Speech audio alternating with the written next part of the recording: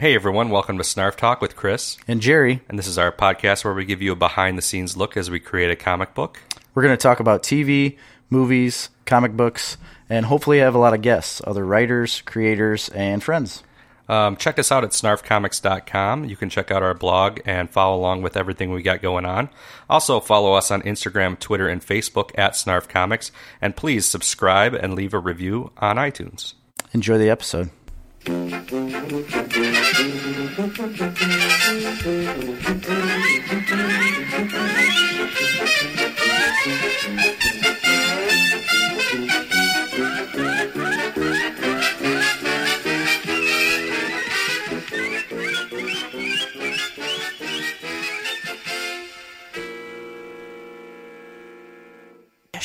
You want a dish? I want a dish on it. Like Trish's Dish? Was that what it is? On Jessica Jones? Trish the dish. The dish with Trish? We're just going to dish it with Trish. Just dish it out, Jerry. Dish it out. Snarf Talk, number 9. Oh. In the house. You got me that time. I gotcha. I know. I was just talking about dishing it. Yeah. Oh, we got all that. It's all recorded. Oh, there we go. You guys are going to hear the dish with Chris. Yeah. That should be a new segment. The dish with Chris. With Chris. I can talk about like all the gossip and the goings on. Oh, for our, in the area? Yeah, for our listeners county? in California and whatnot, they'd be real excited about that, I'm sure. That's true. I'm excited about it, and I live here. So, today, we're just going to be, doing whatever. I've got a bunch of news topics that I want to cover. And we had a lot of feedback on our episode last week, so we're going to, Yes. we had some listeners give us their top 10 TV show lists. Yep. And some other comments from other listeners, so we're going to go over some of that. Quite a bit of feedback. I didn't realize that. I mean, everybody likes TV shows. Oh, yeah. I get that, but I didn't think it would have that much. Well, Jerry, like, it's just gravitas. so much more accessible to people than our comic book pursuits. I agree. It is. Speaking of comic book pursuits, how's that coming along? Has anything happened? Ours? Yeah. No. Have you? Not really, no. No. We'll get it. We're good at this stuff, so we'll get it. After my trip. vacation? Yeah, after your trip. So, news you could use. You guys are used to hearing our procrastination, aren't you? That's all right. You guys will get it. I mean, we would like you guys to comment and send us some feedback and try and keep us on the ball here. Yeah, I would just love randomly tweet us or tell us how we're being procrastinators. For sure. I would love that because I need the encouragement. I really do. In order to get really anything done, I don't know. I just need the encouragement, like outside encouragement. I can't encourage myself enough to get it done, even though I want to do it. It's weird. But also, like I said before in a previous episode, I am getting super tired at night when I'm at home. Like here, I drank a 5-hour energy before I came here, so I'm ready to rock. But at home, once the kids are asleep, if I sit down at all, I'm done. I'm done for. I just want to go back to sleep, and I'm usually not like that. But recently, boy, I've been miserable. I hate sleeping too. First off, Such I think a it's waste of time. Yes, it's such a waste of time. It's so annoying that we have to sleep. Come on, just let me stay up forever. 24 hours a day. I wish we could choose. I wish we could choose. So let's say you need, you get 8 hours a night. Nobody gets that. No adult gets 8 hours a night. If you do, boy, you're lucky. I think I wish we could choose and pick one day, out of a month, you could just pick one day to sleep and get your hours of sleep in that you need, and then you don't need any for 2 weeks. Bank them up. Yeah. We could write a comic book about that. Banking sleep hours. It's a good idea. I think it is a good idea. Trademark. Copyright. Chris Snarf and Jerry. Production. Snarfcomics.com. So that's a good idea Snarf for Talk. a superpower guy who can bank up his sleep. Yeah, and use it whenever he needs to fight evil. Yeah. He's fighting probably Nazis. I read something one time about sleep, and I think it was a podcast with a sleep doctor that was on Joe Rogan. A sleep doctor? Yeah, and he was talking about how that's like one of the biggest health crises in America is Lack of sleep. people not getting enough sleep, and you need like 7 to 9 hours of sleep a night I could to be believe healthy. And if you get less than that, your risks of all these diseases and cancers go through the roof. I'm telling you, that's why I really truly believe all the people that work swing shifts like I used to have a lot of health problems later in life. There's actually a no doubt correlation between Yeah. swing shift and cancer. Oh, really? Yeah. No kidding. And definitely shorter lifespans. But there's guys that I had worked with. There's one guy that retired. He had done where he rotated every week like I used to do. He did it for 27 years straight of rotating every single week, because the shift you worked before that, you'd have 3 weeks of days. So you'd work a day shift 3 weeks in a row and then rotate from afternoons to midnights.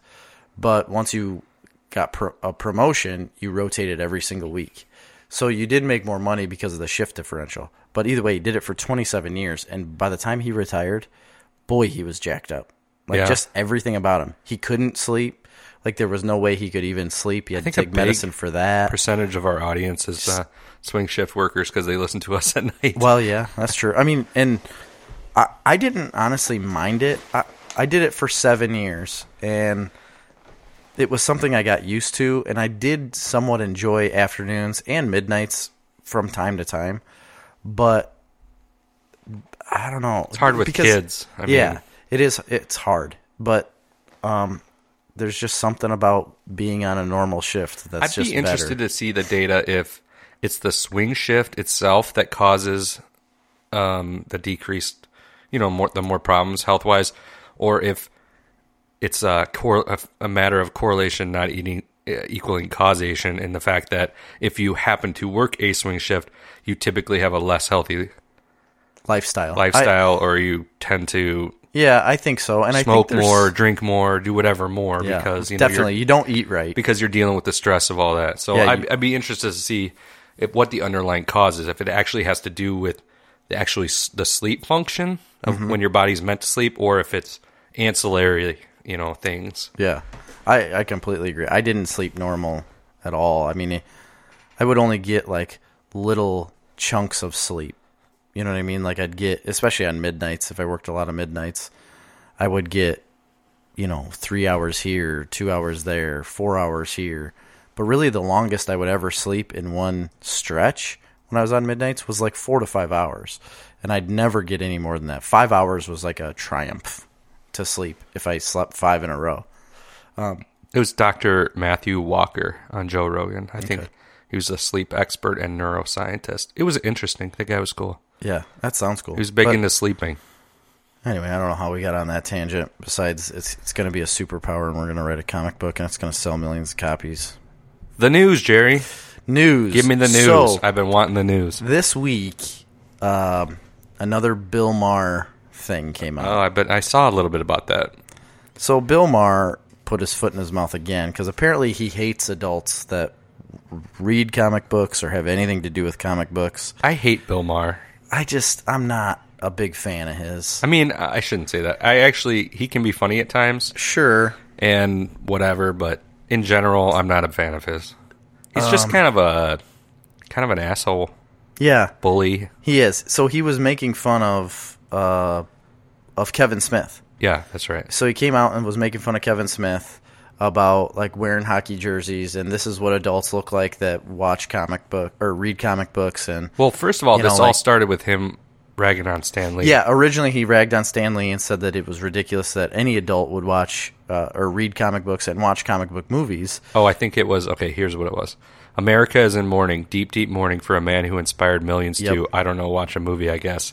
I don't think it's a huge stretch to suggest that Donald Trump could only get elected in a country that thinks comic books are important. Yes. He said that right after Stan Lee died. It was like the day after he died.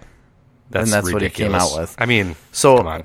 Immediately after that, Kevin Smith had came back with a rebuttal of what Bill Maher said about how Stan Lee is just good. He's just he was a good person. Well, and look at that. He did everything good that's created around him. Exactly, and we had talked about that in another episode. But this one, he again talked about Kevin Smith. And, he said.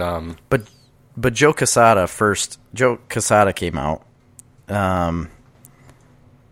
and he said I watched at Bill Maher from time to time, been in the audience as well. I don't agree with everything he says. I don't always find him funny, and no one's happier than me that at the Kevin Smith is done with those damn hockey jerseys. Is he? Yeah, he's not wearing them anymore. I like this hockey And he jerseys. said, my boy's looking sexy these days.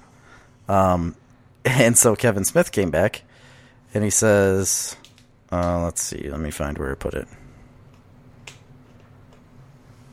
Bill Maher influence. Oh, man, I should have had this organized better. I thought I did. Well, anyway, because Rob Liefeld. Oh, here it is. I found it. Go ahead. He says it was just like a matter of hours before Kevin Smith said something in response to Bill Maher from what Bill Maher said. But he said, yes, at Bill Maher took a shot at me during his show last night in the midst of this latest rant about the real Stan Lee and adults who like comic books. No, I'm not mad at Bill. I'm not mad at all. Bill may talk tough, but he's a stoner like me and a real pussycat when he's confronted. And so that's all Kevin Smith said. And then he linked a video of him when he was on a show. Yeah. And then, but then Joe Quesada he wrote the thing about Kevin Smith not wearing a thing anymore. And he said, then Kevin said, I wasn't done with the hockey jerseys at Joe Quesada. The hockey jerseys were done with me. But we still text each other on rainy days or whenever we're feeling sentimental. One night we tried a hockey jersey booty call, but it just wasn't the same anymore. We'd both changed. So the only reason he switched not wearing the hockey jerseys anymore, he wears like a blazer, or a sport coat. And it's because he lost weight. And I think it was a Weight Watchers thing.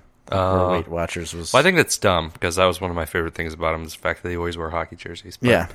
Anyway, then Rob Liefeld, creator of Deadpool, tweeted at Bill Maher. Oh, he did? Yeah. He said, appreciate your point of view. I'd like to suggest comics written by Alan Moore or Frank Miller.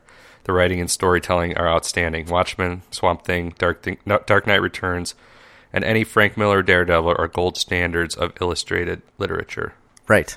He's right. Yeah. So it's ridiculous. In the same tweet sesh that they were all going through, Joe Quesada wasn't done. He came back after that, and while he was tweeting, and he said, and at Bill Maher, if you want to come as my +1, and this is to the Stan Lee remembrance which was thing that yesterday just happened. He said, at Bill Maher, if you want to be my +1, I promise I won't ask you to read a comic, but I will ask you to donate a bit to Hero and sign my copy of Iron Man 3. Bill Maher was in Iron Man 3. That's right. He got paid to be in a comic book movie. Right. And so Joe kind of gave him a backhanded compliment there, or kind of a slap, like, hey, sign my copy of Iron Man 3 that you got paid for and think comic books are dumb. Right. But I think Bill Maher's dumb. Yeah, I do too. And this doesn't affect Why anything. is he part of some sort of elevated medium? He's a comedian on TV. He's a comedian, but yet he's like I don't even know political comedian satire. Okay, so why is that? I guess. Why is that more distinguished? It's not. I don't think it's anything. Distinguished at all. You know? I don't think anybody thinks Bill Maher is distinguished in anything he does. He obviously thinks he is. Well, he does, but I think that's part of his character. You know what I mean? Not saying his personal character, the character he's created that is Bill Maher. Right. And I think that's just what he does, but nobody is taking him seriously, I don't think. No, and that's why I think the whole thing's ridiculous. Right, it is. I just thought it was funny that the reason I put it up here is because, one, I liked what Kevin Smith said about his hockey jerseys. Well, I liked how Joe Quesada was like, I'm done with those hockey jerseys, get them out. I'm glad you don't wear those anymore. Kevin Smith responded with yeah, I am done with them, but not completely. And then I liked how Joe Quesada was like, hey, come with me to Stan Lee's remembrance and sign my copy of Iron Man 3. Right. I thought that was funny. Next big thing was that, and this is a first going back to that. So, okay. If Bill Maher, his big thing is he's into politics and the news, right? So that's real. that's real, that's worthwhile to him. Sure. You really think CNN or Fox News or any of these cable news companies are anything different than entertainment?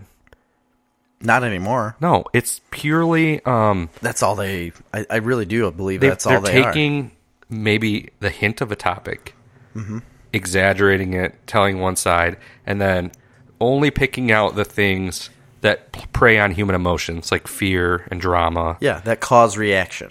It's reactionary news. It's no different than any scripted... I mean, it's less. I would argue that it's not an art form.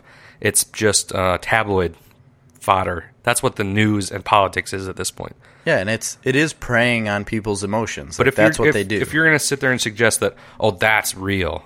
That's real. The CNN and Fox News stories about some stupid political thing that was a drama to begin with. Yeah. And then it was exaggerated by all these ridiculous reporters and lobbyists and the whole machine of the political machine. Yeah, and then it trickles down through all these filters of people's opinions on these stupid news channels. Yeah. And then it gets to us, and everybody's sitting there and go, that's journalistic integrity right there. No, that's entertainment garbage. The whole idea of all of these channels is to make it a reality show. They want to be as far left or right or whatever as they can be to cause the reaction, to make you comment on it, so that people come back and see what they... It's just like, I mean, anything on... Yeah, reality television or on social media.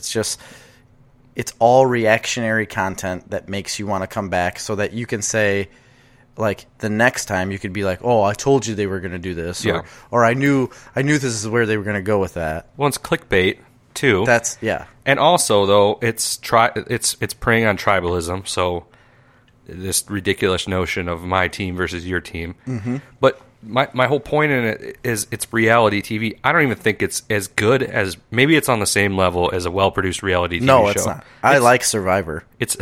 I think Survivor is great. That's why it's been on for so long. So politics. I'm not even talking about CNN, Fox News. I'm not talking about the news now. I'm talking about just politics in general has become a reality show. It is. Yeah. Okay. So it's The Bachelor. Okay. And you're trying to tell me that... That guy's not a virgin.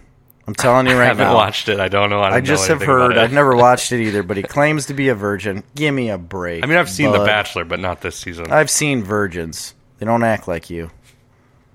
Anyway. Well, my point is, okay, a comic book, a movie, a television show, whatever, that somebody has imagined, created, written, all right, and then directors and cinematographers or artists, in that case, bring that to life. And a whole conglomeration of people work in artistic pursuits to put this entertainment forward, to tell a story that can engage you emotionally.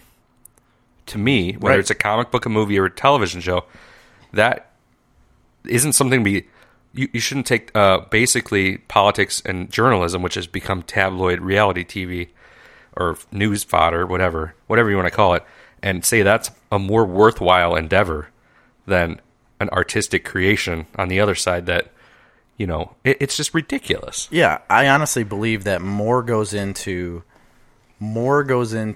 a real, it's not real, but a reality TV show.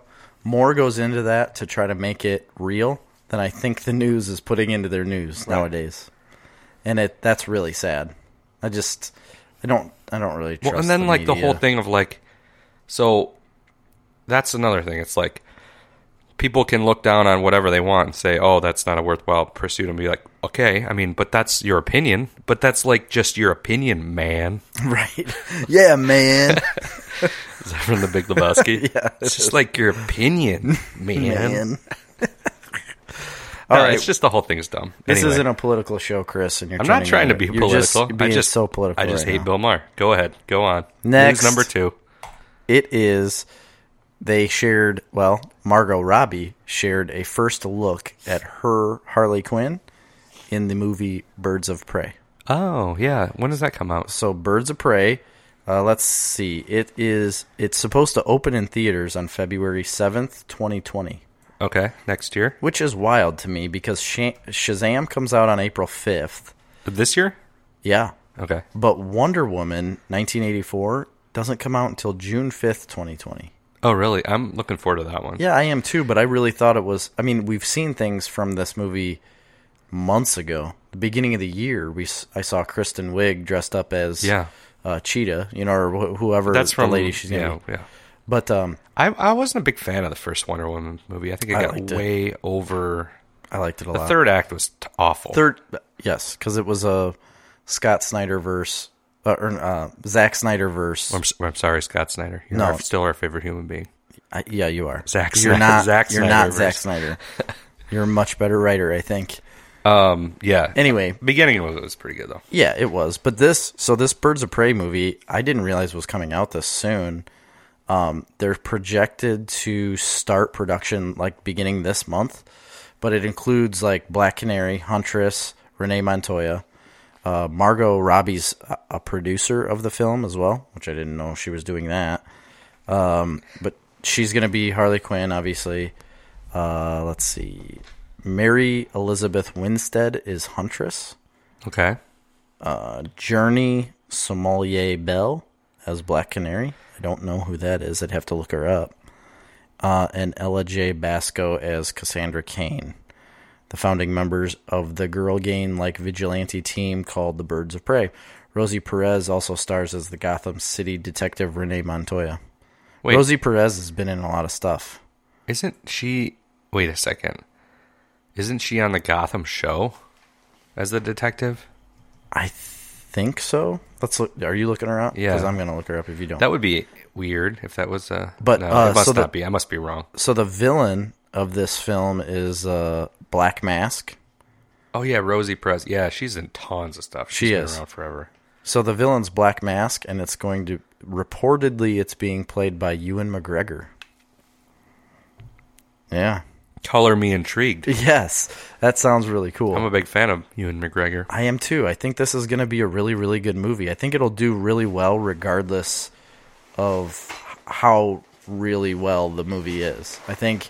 opening weekend is going to be huge for this because I know a ton of people love Harley Quinn and Margot Robbie as Harley Quinn. That was the only successful part of Suicide Squad.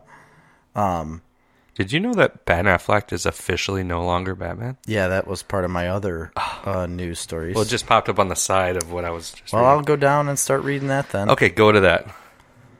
Where'd I put it? I think it's at the bottom. Hang on. Yes. So, I've got... It is... No, not that. Compelling. Oh, it's Grant Morrison's birthday today, by the way. Oh. He's 59. He's that old? Yeah. God, he doesn't seem that old. He's 59 years old. So, okay.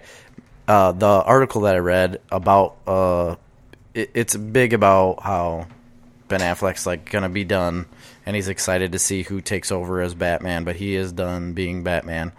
So this Batman movie, The Batman, Matt Reeves is directing it. And I like Matt Reeves. He's taking a more detective role of Batman, which makes me so happy if he does this well. Did Matt Reeves, did he do like the X-Men First Class? And yes, I think he did all of the new ones, all three of those. He First did Class, Cloverfield, Planet of the Apes, the new Planet of the Apes movies. Oh, I didn't know he did the Planet of the Apes, but I thought he did all the X-Men ones. He is doing the Batman. He did. But so he revealed in an interview. He wrote War for the Planet of the Apes. Well, he's writing the Batman too. He wrote a bunch of Felicity. He's writing and directing.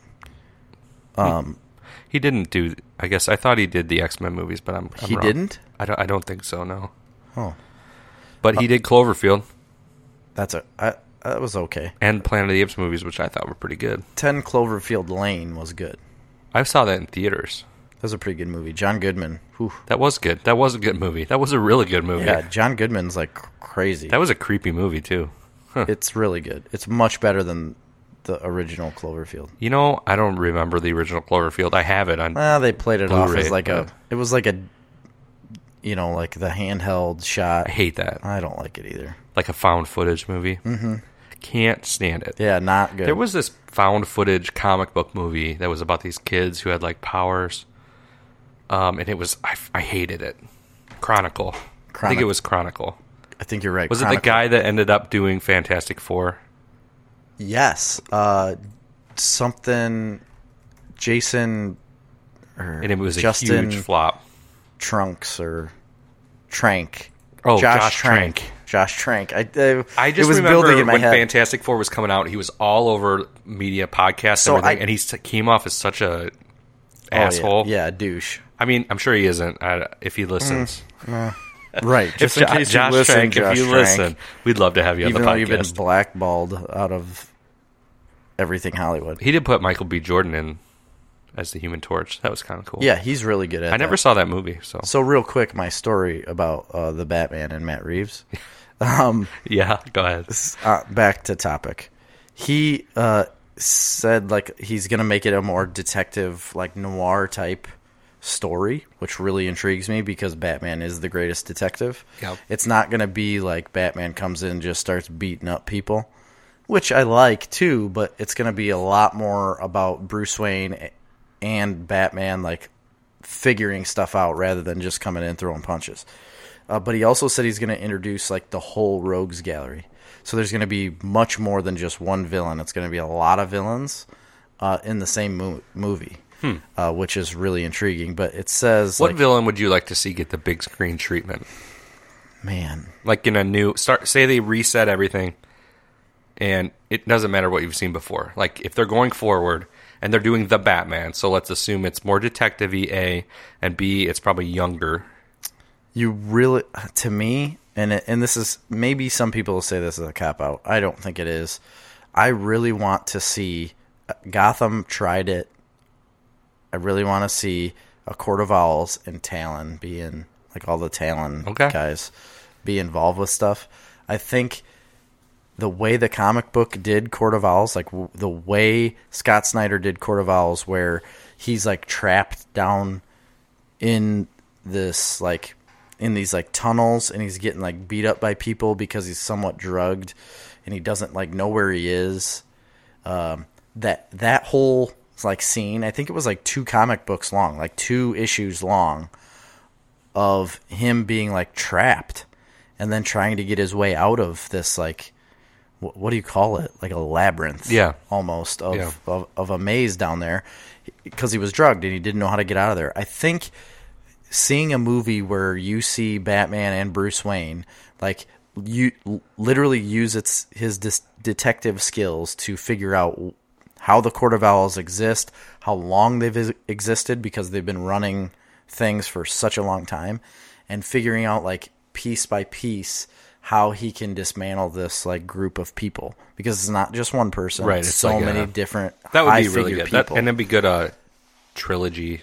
Oh, for sure. You could do so many more movies than just the one. But even so, you could have the Court of Owls, but still have somebody on the outside of that a completely different villain. You know, I think the Riddler would be a really good. That was what I was going to say. I think if they did the darker take, which we've seen more recently, yes, in Zero Year, yeah, or even in like the video games, the Arkham video games. I think that was a really good thing, too, where he hid things all over the city. That was a good take on him. That would be good. I think that was going to be my number 1, and then I looked up here just to get some ideas. Hush would be really good. Hush would be amazing. You could do that. Again, you could do those issues as like a whole movie. I mean, they're making Hush as an animated movie. You know, it's like live action, though. I know they've done Ra's al Ghul before, but they didn't do it very well. But that's a tough one to translate. I mean, I'd love to see a Bane again. It's a great villain. We haven't seen a Two-Face, a good one, really, at all. Mm-hmm. Like, if you made Two-Face more of the mobster. Yes. More of a, like Tommy Lee Jones really chewed up some scenery there with being, I mean, he made himself bigger than life in every scene, and it was a little bit too much. A Hugo Strange. Hugo Strange would be really cool. And if you did, maybe it's cheesy, but I think if you did Mr. Freeze like they did in the animated series, I don't know. you could do it.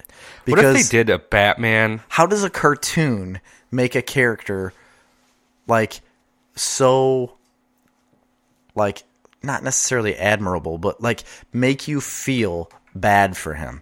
you felt bad for a cartoon character because of his wife being frozen, and you honestly saw like the love he had for this woman, and the only reason he's doing anything is for his wife. Right. And a cartoon did that in the 90s with, like, it was a cartoon. It looked like a cartoon. It was like a made-for-TV cartoon movie. And Except it wasn't made for... Well, yeah, no, that was... unbelievable.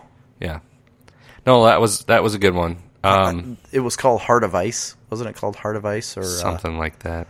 Man, I feel Court like I think you nailed it, the Court of Owls.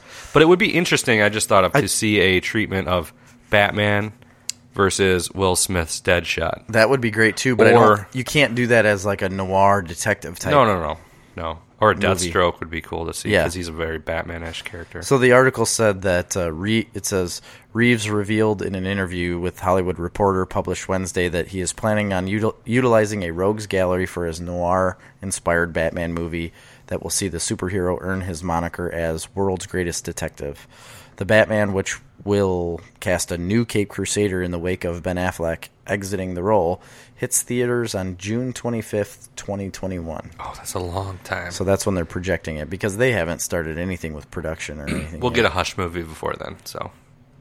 Which is great. That will be fall, really so. great. What else you got? Well, Aquaman is officially the highest grossing DC movie ever.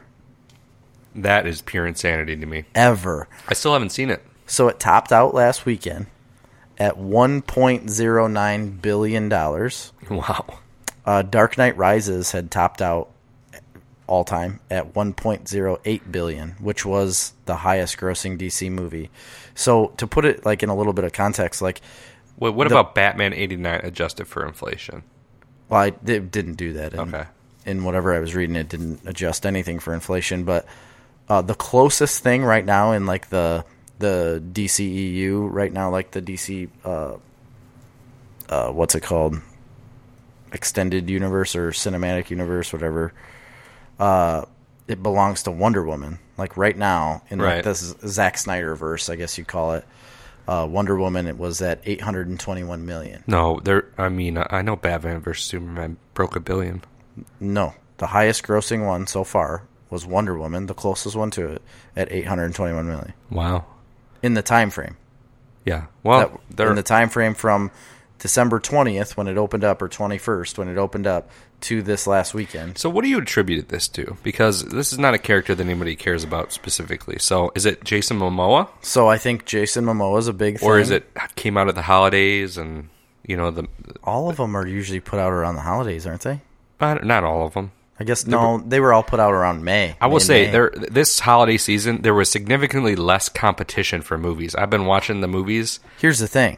You know what I think? Yeah, it's less competition. There's no Star Wars out. Because there's if I'm correct, I'd have to look back, but I'm pretty sure Justice League and Batman vs. Superman came out next to a Star Wars movie. Yeah.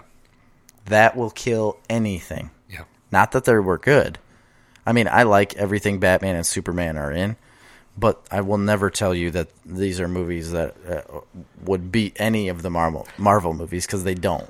Or Star Wars movies. Yeah, or Star Wars movies, for sure. And if you put this movie out next to a Star Wars movie, you're an idiot. Yeah. Like, that you're going to get what killed. else has come out this holiday season, really, that's been pulling... To that size? Yeah, like that size of a movie? A blockbuster movie. Nothing, really. I mean, there's been nothing. No. So, I think that probably has a lot to do with it. Sure. It probably does. But I also believe that word of mouth does a lot. Well, and I don't think it was well reviewed. I don't think people are walking around saying that this is like the birth of a brand new generation of DC. Maybe it is, but I don't really think it differed that much. But I do believe that it made it flashy. Yeah. The movie's not as dark. It had very intense visuals. Atlantis under the sea, watching things swim around and just looking at that city was amazing. Jason Momoa, I think, is a huge draw, though. It's honestly surprising to me because, I'm their target demo, right? Yeah, but I mean, even if you use the name Jason Momoa, he was so big in Game of Thrones. Yeah, that's true. I think that drew a lot of people. And then he has that show Frontier. I don't think it's done very well on Netflix, but I still think haven't it's a watched draw. it yet, but it looks cool. It does look cool. It's just got bad ratings. My point reviews. is, I got to be their target audience, right? And I've not seen anything other than when your review basically made me want to see it. But there wasn't a trailer that I saw or anything related to it that made me think, yeah, I'll go to theaters and see that.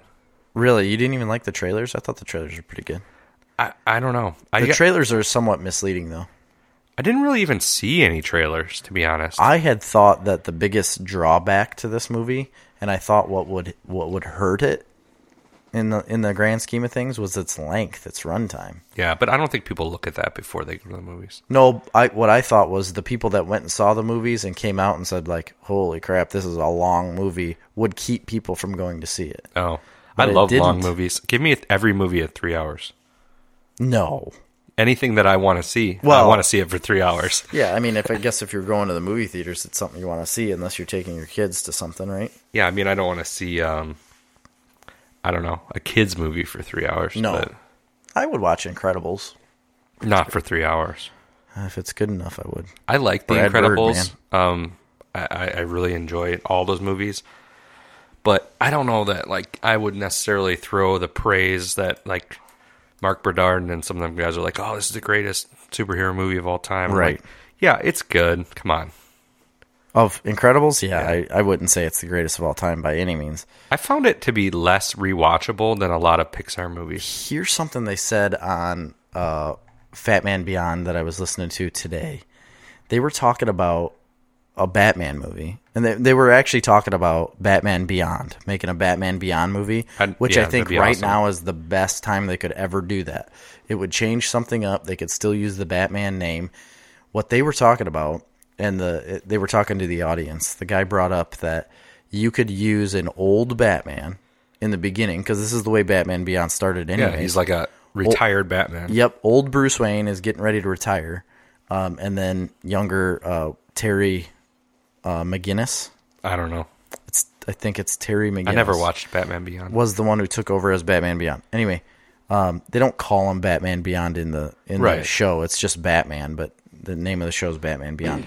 Anyway, you could use an old Batman in the beginning, and have a newer Batman. So it's like best of both worlds, right? What I think it was Kevin Smith who said, if you get Michael Keaton back in a Batman suit and he's fighting, oh crap, why can't I think of his name? He played Lando Calrissian.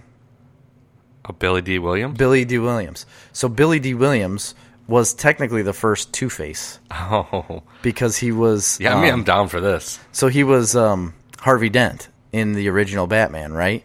But you just saw him as Harvey Dent, the attorney, basically.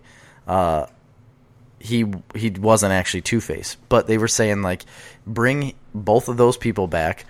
Obviously, Billy D. Williams is Two-Face now. You could see them fighting in the beginning, and then obviously Bruce Wayne giving up being Batman and Terry McGinnis coming in as Batman Beyond. Because at the beginning of Batman Beyond, Terry's dad gets killed by a Joker gang.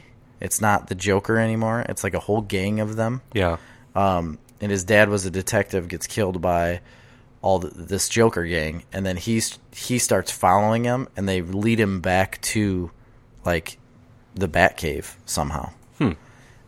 And Batman, like, fights off all these people, but it leads Terry back to the Batcave, and that's where they, like, start having discussions and they find each other out.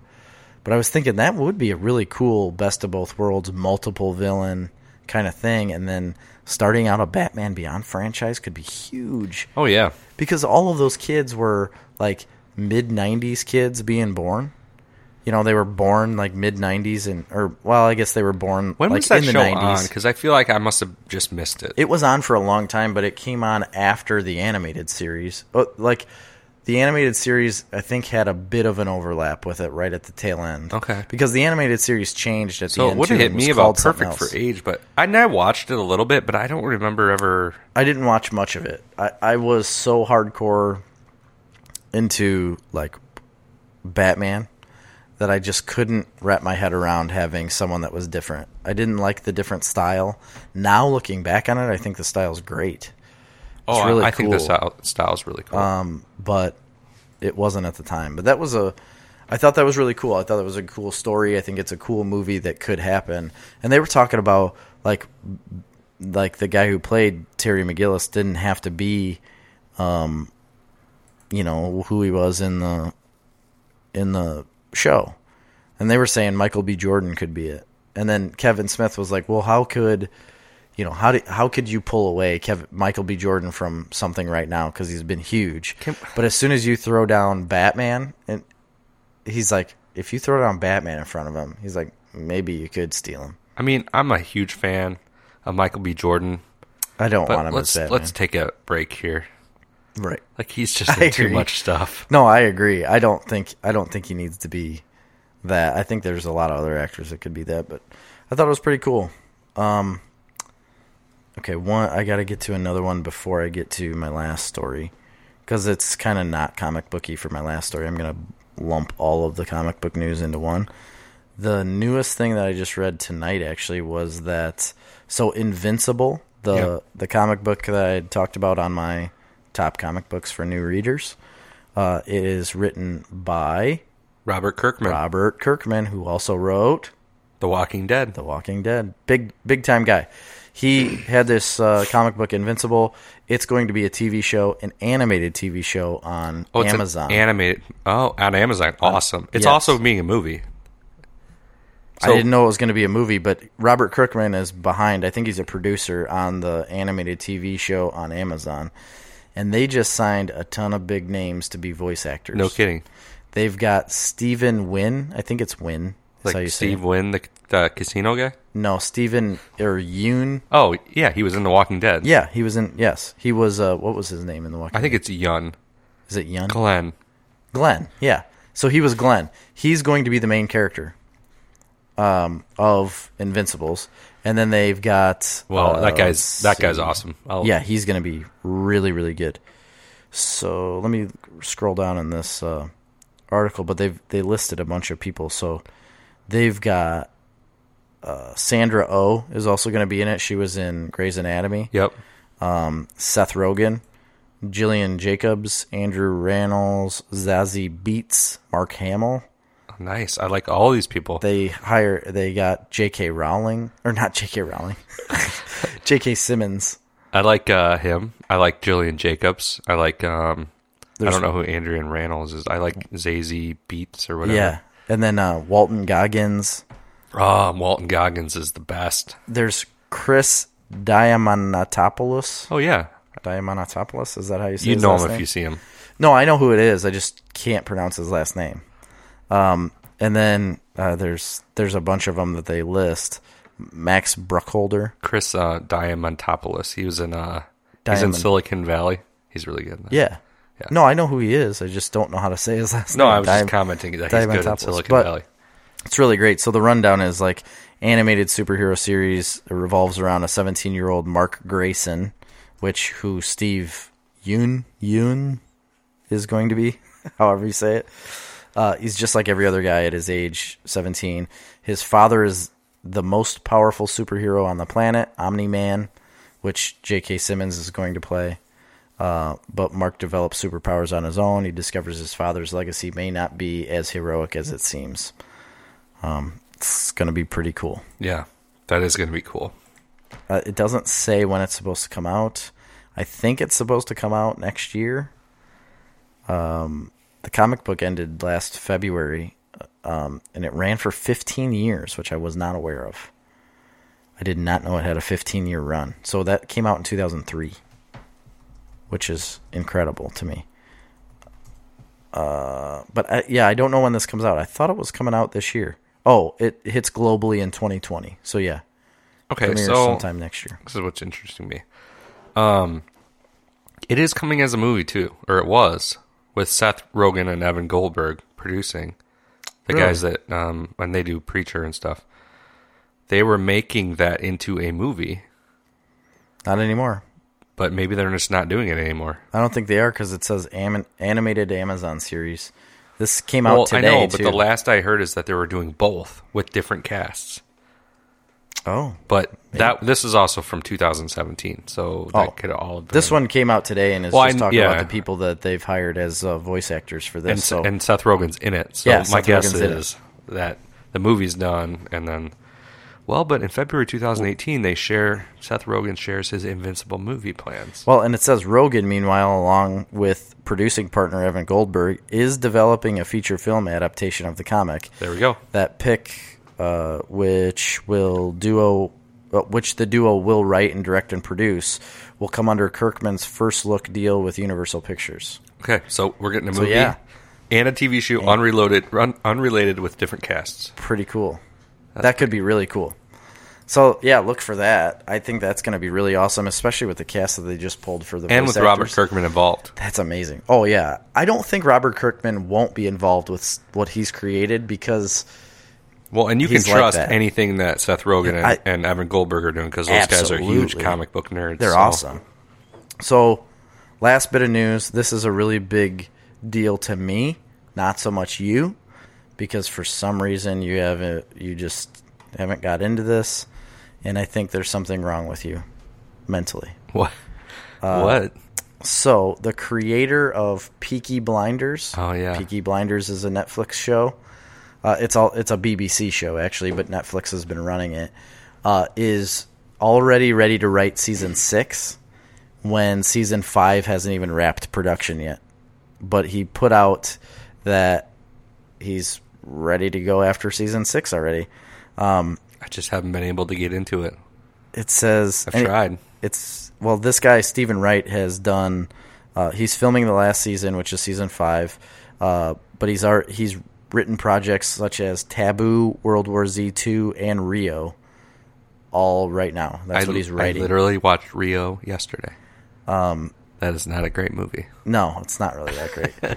But anyway, it says Knight confirmed that he's busy planning the affairs of the Shelby Company Ltd. in an interview with Slate. And he says, I'm about to start writing season 6 now, and if all the wheels fall off or it goes horribly wrong, there's probably people that will say something about it. About his writing process. He said, but at the moment, it is his own logic and momentum. It's all in his own logic and momentum right now. It feels as if the characters are just writing themselves. In the same interview, he spoke about how important the whole show is, and he continued that Peaky Blinders is a very personal thing for him, and it's based on stories that he was told as a kid by his parents. Huh. So his parents told him some really screwed up stories. I'll have to watch it. I love it. The last season that came out in season 4, blew my mind. Cillian Murphy, I think is how you say his name. Yeah, the Scarecrow. The Scarecrow, yes, in Batman Begins. He is an incredible actor. Arthur Shelby, his brother, is also an incredible actor. I freaking love this show. I should have put it. Well, I couldn't have because it's a Netflix show. Nope. We'll do our top 10 streaming shows. Yeah, if I could, I would definitely put this in my top 10 shows because it's the Shelby Company and the Shelby family. I will always remember this TV show. I don't know. Oh, and freaking Bane. Who played Bane? Tom Hardy. Tom Hardy's in it. And last season, Tom Hardy, he was in season 3 and 4. And in season 4, Tom Hardy blew my mind with some of the stuff that he did. And his acting, dude, gosh, all of you need to watch this show because the acting that he did in front of Cillian Murphy, they're like face to face with each other. And some of the stuff that he said and like his delivery, I couldn't handle. Like I just couldn't handle this show. I love it. I love this show. I've tried. I'll try harder, Jerry. You need to try harder. I don't know. I mean, the first 2 seasons, the first season was good. It caught my attention. Second season was okay. Third season was good. Fourth season, blew it out of the water. Blew it way out of the water for me. So start at season 4. And sure. I mean, you'd have a really hard time knowing what's going on if you hadn't watched the other seasons. But I don't know, man. I would say you could start at season 3. Well, or finish. I'll watch just the start last at the 2 beginning. episodes of season 2. I pledge to you right now, Jerry. I will take my Peaky Blinders off. There's in regards to Peaky Blinders. I'll take my blinders off and start peeking. I'll start peeking peaking. At the peaky. But there's only like 5 episodes or 6 episodes a season. So. Oh, really? I can handle that. Yeah, they're short. I got a 4-hour They're an flight hour. tomorrow, so They're an hour apiece, but I can bang out most of the first season on my flight. I thought you watched the first season. I watched the first episode and promptly fell asleep. He said, so this creator said, I've always had a pretty clear roadmap of how it works between World War I and World War II. And it's flexible. So he wants it to end as sirens go off for an air raid in World War II. So that's how it ends. Like, it's going to end once World War II starts. But that could be, it says it could be like season 6. It could be season 8. It depends on how he needs to write it all out. Okay. But he said it's probably going to be season 6. Like, in his mind, he could have got there in series 5, but it may be series 6. But it could be longer than that, too. It depends on how the actors want to stick around, too, if the actors want to stick around for longer. But I don't think you're going to keep Cillian Murphy for very long because he's huge. He could be huge. I don't know he hasn't been doing anything lately. He was in some other movies. I'd have to look him up. He's in like romantic comedies and stuff, isn't he? Yeah. Yeah, he's Irish. I didn't know that. I thought he had me fooled. I thought he was American. Well, I thought he was American, and then once he started in this show, I was like, oh, he's a Brit. You know, he's definitely British. No, he's hardcore Irish, and if you hear him talking his regular accent, definitely Irish. I can't do an Irish accent. I thought about doing it right then, and I was like, I can't. Well, you're going to do an entire episode in Irish accents pretty soon. Irish. Ooh, maybe not. No? Oh, I forgot. He was in Dunkirk, wasn't he? Yes, he was a main character in Dunkirk. Boy, that was a huge movie, too. That movie was not good. I didn't watch it. Boy, about an overrated movie. Really? Oh. It was a Chris Nolan flick. I was not a fan of that movie. Well. Not going to lie. What else you got for news? Honestly, that's why I didn't go and see it. That's all. That's all the news we can use? Mm-hmm. All right. He was in Inception. For now, until I remember the next little bit that I didn't write down. He's been in a lot of stuff. I know he's been in a lot of stuff. He's always been like a side character. Cold Mountain. Okay. Remember that movie? Yes. 28 Days Later? Yeah, I know that movie. I love that movie. He has been in a lot of stuff, but it's always a side character. You know, he's not a leading man. What's that called? Side character? No, it's called something like supporting actor. cast, supporting actor. Yeah, those supporting actors get the best roles. I think so too. They definitely do. I think so too. They're the ones who drive the story. You have the main character that's in the story, but the ones that drive the story are the supporting actors, I think. Yeah.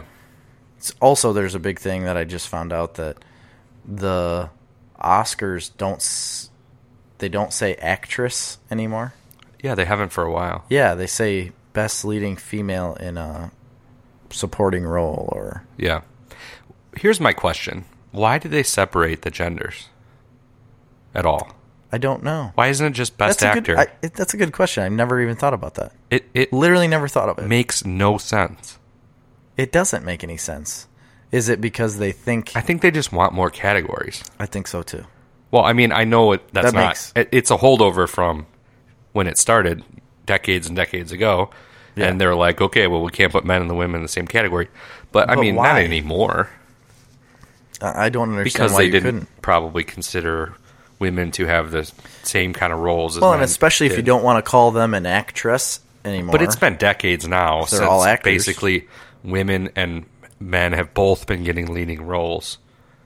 So, I mean, I don't see why you can't judge who's a best actor. Denzel Washington, right, next to Meryl Streep. Yeah, why can't they be together? It's based off acting, not gender. Yeah, it makes no sense. So, everybody listening to us that's in the Actors Studio Guild or whatever. Yeah. What's the Screen Academy Actors Award? Guild? Is that who picks the Academy Awards? Is it SAG or no? Because there's SAG awards. No, it's the Academy. The Academy of Motion Pictures Arts and Science or something. You're right. I think you're right. Am I right? I think so. It is. It is the Academy. We need to get somebody on the horn, and I'm not saying this all for like gender equality stuff. I'm just saying, like, it doesn't literally makes no sense. No, you're right. I literally have never thought of it before, but there is no definite reason why you should ever split that up into. They don't go best female director, best male director. No, they don't. They don't do best female screenwriter, cinematographer. Yeah, it's the only category where they split it up. Yeah, you're right. I don't get it. I don't know. Anyway, so onto our kind of main event. We can talk about some fan participation. Yes. In our last podcast, we did our top 10 TV shows. If you haven't listened, boy, it's a sprightly one. So we got a lot of good feedback, and I thought it was a fun episode. I really enjoyed it. I loved it. Yeah. So you, afterwards, we really thought about. I'm pretty happy with my list, to be honest.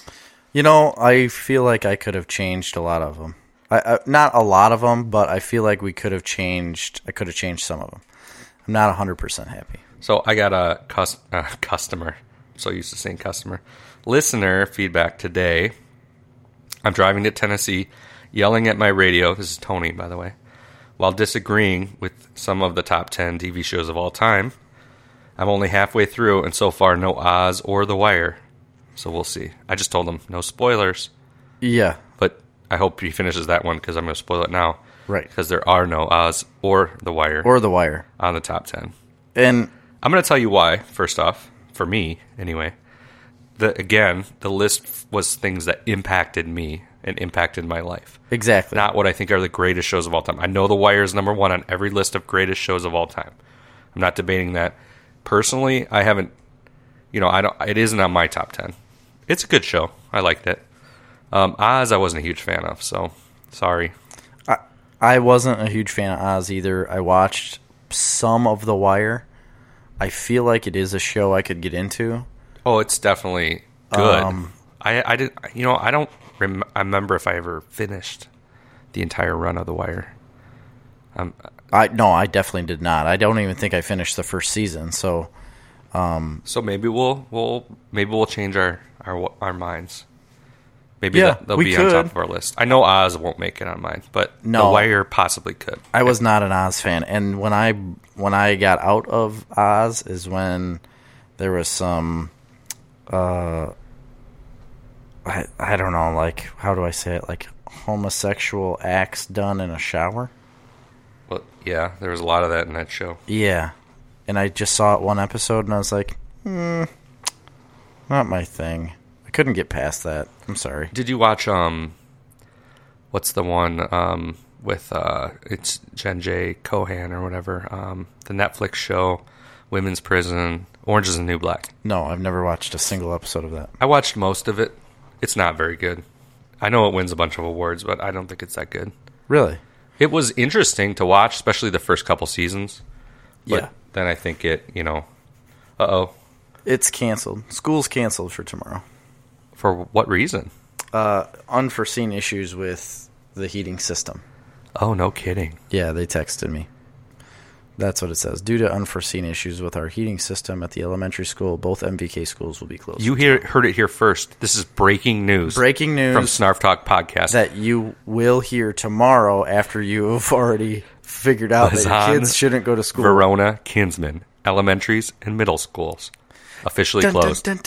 Which they've been closed 4 days that'll be the fourth day this week. They only went on Monday. Tuesday, wasn't it? No, Tuesday. They didn't go Monday. Oh, you're right, because of snow. So they went Tuesday, and then we're off Wednesday, Thursday. I don't know how we haven't brought up the weather, since that's all anybody's talking about. It was straight up negative 25 degrees Wednesday morning when I went outside. Yeah, it was bad. With negative 50 wind chills. And you know what? I was super nervous about something going wrong with my house. House. Yeah, so was I. I was. And nothing you know went what? wrong. So far, knock on wood, I'm coming out pretty good. Yeah. My vents plugged up, so the vent for my what is it? Sewer, like sewer vent. It plugged up, and a couple other vents on top of my house. I had to go when I got home tonight. I had to go up there and unplug them because our whole house started smelling like sewer. Oh. And it literally was just weird. because it froze on the top. Huh. Like, I'm assuming the warm, moist air coming out of the vent on the top, it literally like made its own snow and packed itself in. I'm guessing my house is old and drafty enough that wasn't an issue. Or you could have one that's like sticking out the side of your house and not straight up in the air. No, it's up in the air. Is it? Yeah, or I just didn't notice. The sewer mains you'll notice. The sewer mains under my house are cracked. The tops, they're old, like cast. Oh, yeah? And the tops are cracked. And they need to be replaced. But it doesn't smell because it's upstream of all the... Right. It's like only from the laundry room down. So, I don't know, for whatever reason, it doesn't smell at all. And there's no sewage that actually goes through that portion of the pipe. But That anyway, so maybe that's why. Yeah, it could be. But mine were all plugged up, and it made the house smell terrible. And this isn't the first time. It's the first time it's happened in the new house, but the other house we lived in before ours was built had the same thing happen. A lot of issues people are having, I know, with like 95% efficient furnaces, which yours probably is. Yeah. But they go to the PVC vents. They have an intake and an exhaust vent. Yes. And they ice over, and it causes a lot of issues. Yeah. None of my houses or rental houses, they all have the old 80%. So they actually 20. take the air from in the... They don't have an intake vent. Mm-hmm. So. No, I never had an issue. Mine are all curled pipes. Oh, okay. That point down. They've got like fancy. Yeah, it's pretty fancy stuff. We can't just put a pipe. You got to have a curled end. I want a 90-degree bend at the end of my pipes. Yeah. Okay? I specifically told the contractor, if you don't put a 90-degree bend at the end of this pipe, I'm done with you. I'm going to 90-degree bend your ass. Yeah, that's exactly what I said. And he said, okay, bring it, bud. Bring it, short stuff. Anyway. Back to So topic. we had another listener. Yes. Why don't you read that little text jaunt? Let me get to it. I wasn't in it. Sorry. I got it, so I'll just say it. Go for it. This is from David. Very, very good listener for us. Parks and Rec, this is referencing our discussion between Parks and Rec and The Office. Parks and Rec is rewatchable for sure. About a year ago, I recorded every episode and rewatched the whole series in about over a month. The thing is, I loved it, but I haven't been drawn back. I did the same thing with The Office, started running on Comedy Central. I finished the entire run in about 2 weeks and almost immediately started bouncing around on random nights till I fall asleep. This isn't the one I should be reading. Here's what I need. Here's the deal. The Office paved the way for Parks and Rec. That was the point. Same cinematography, same format. What The Office did with such a limited environment was amazing. It was literally about one office. Parks and Rec is goofier, funnier, and more entertaining the first time through, but evolved into a show about an entire city government. It took place in a larger world, far larger world. The Office was subtle in its ridiculousness. Both shows were great. Parks has better characters. The Office has better character development. I completely agree. Yeah, I do too. Because I think Parks that's what and we Rec kind of does talked about too when we were discussing that. Yeah, I think so. Because wasn't it you that said you liked Parks and Rec better than The Office? I said there was an argument to be made that it's a better show. Okay. Yes. I said specifically in that it's funnier, but it doesn't have as good a character development. I said you didn't care about the characters of Amy Poehler's character and Ben's. I don't even remember their names, so obviously, Ben, it's just not.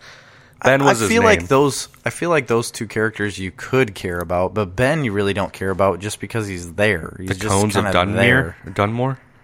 He's okay.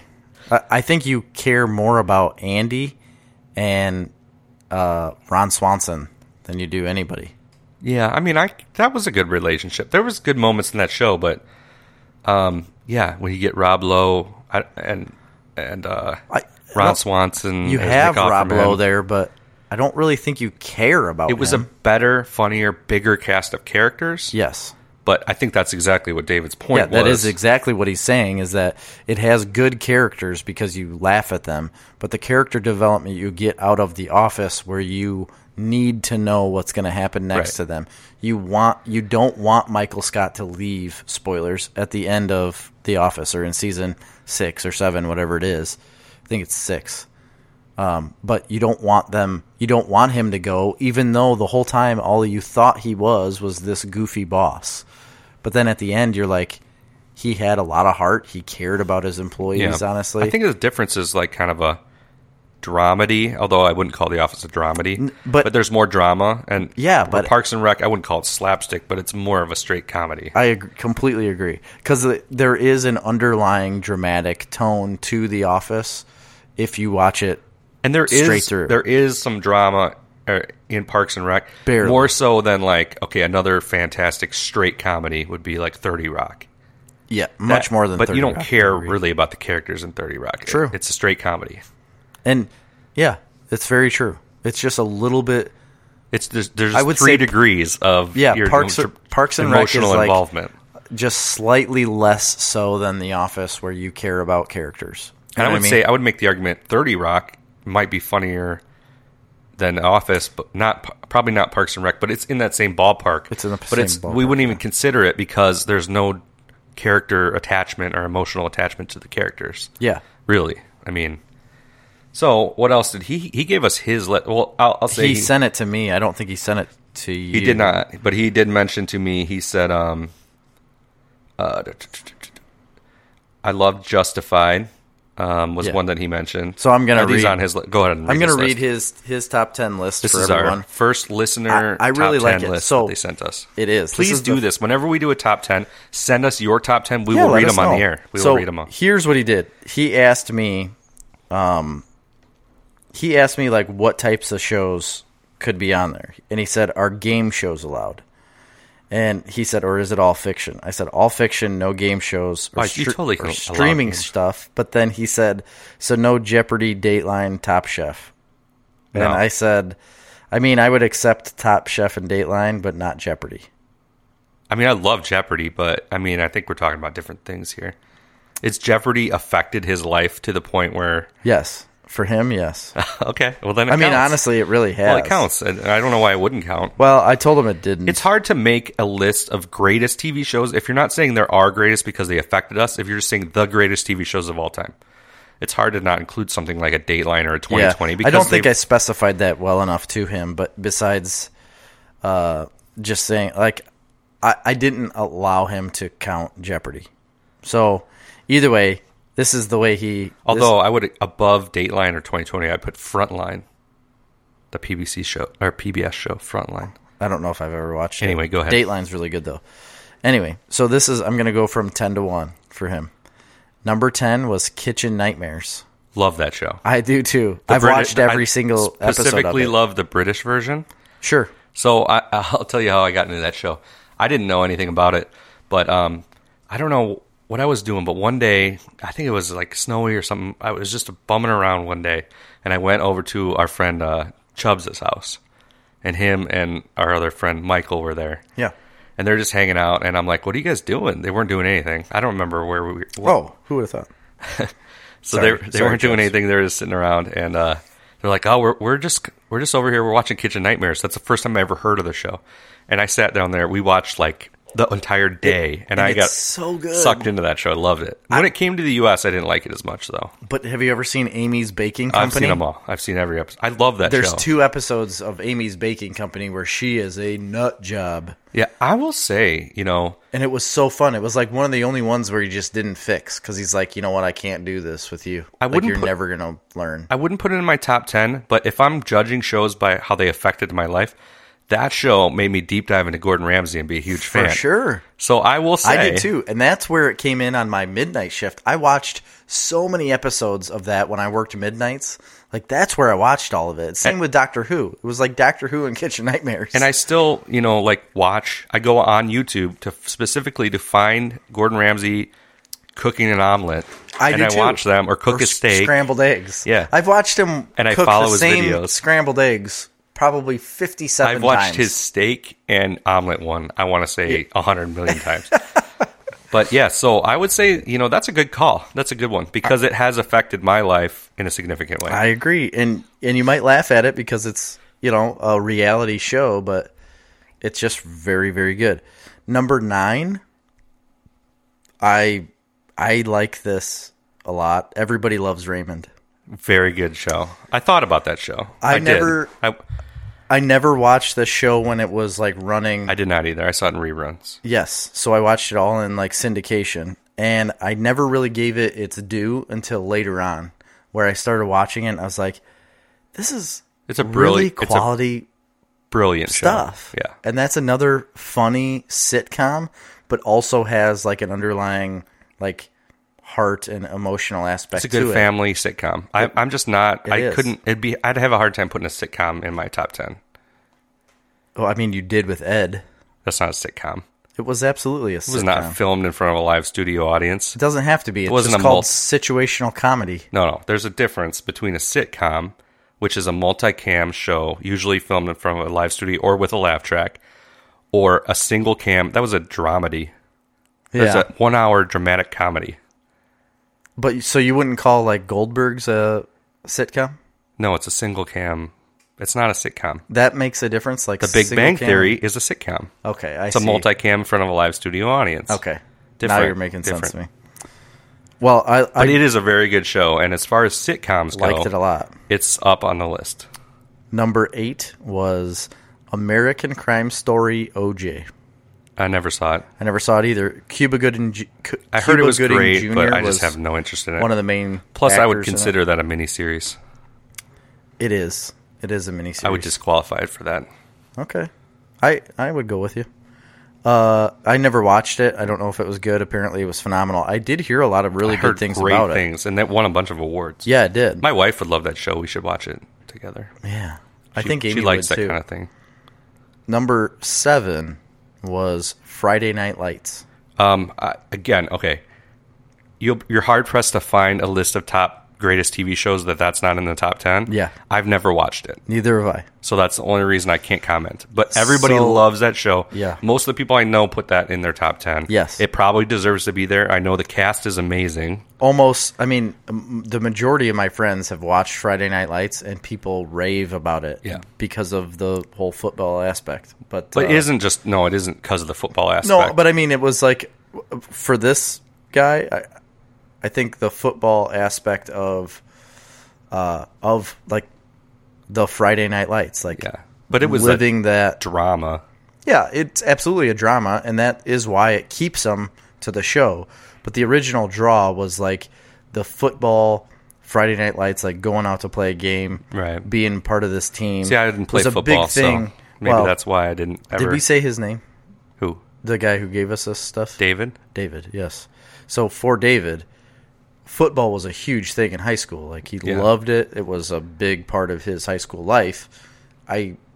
I'm going to say like that was the big draw for the show, but then the storyline, the characters, and the dramatic aspect is what kept him to it. But I've and what put it specifically- as number 7. I've specifically heard a lot of people, like in entertainment, like Chris Hardwick, talk about that show. Like, Oh, really? he didn't I never play heard football or sport. Like, Yeah. it was apparently it had a wide appeal Sure. beyond just that. We could do a whole list of football shows too, because remember the movie Remember the Titans?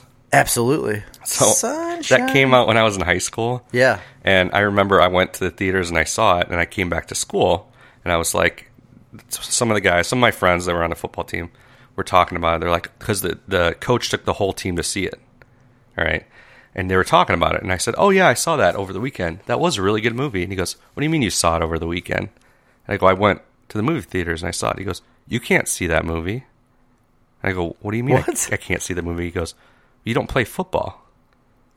And I'm like, what do you mean I can't see the movie? He goes, well, that movie's only released for football teams to go to. Are you Dead serious. kidding me? He's dead serious. And I'm It like, was only for football teams. no, it's just a movie. No, it's like It's a Disney movie. it's just a real movie that people could go see. Anyway, I thought that was hilarious. But It wasn't a hype film. my favorite football movie of all time is probably The Blind Spot, or The Blind Side, Blindside. with Sandra Bullock. What about The Whole 9 Yards? Wasn't that a football movie? Yeah, but it's not. It's pretty good. The Blind Side is really good. It is okay. Oh, I've you know watched it multiple times. You know what my favorite football movie is? Bar none, The Replacements with Keanu Oh, Reeves. yes. Love that movie. That is a great movie. So, on to number 6, which I regret not having this. Ooh, The Last Boy Scout. Anyway, go ahead. I regret not having this in my top 10 because this was it was very good. True Detective Season 1. I 100% agree. He mentioned that to me. True Detective Season 1's amazing, although I wasn't crazy about the ending. However, I wasn't either. It to had a point. It had kind of petered out. The ending wasn't quite what you expected. It wasn't to be. as good as what the middle was. No. Like, the middle had so much tension Yeah. and, like, That was an awesome show. draw to it. I had to know what was going to happen next. And it was a show that I recorded on HBO every week. So I had to watch it weekly instead of binge all this stuff. And at that time, I wasn't used to it because I was binging so much Doctor Yeah, Who. I definitely binged True Detective. But I didn't. I watched it as it came out That would be every tough. week. And Yeah. it was so hard to do Yeah. because I needed to know what Matthew McConaughey was going to do next and what he was going to find. And I will if he was say, going to get drugged up or I drunk. mentioned to him, he mentioned that, and I kind of texted him back. I said, I don't know that I would consider that a show as much as a miniseries as well, because I understand that there was a season 2. I never watched it, but it's a different It's not cast and good. it's a different story. I've heard it's not good, but my point is it's a completely different cast, different story. So it almost takes a season is almost like a miniseries.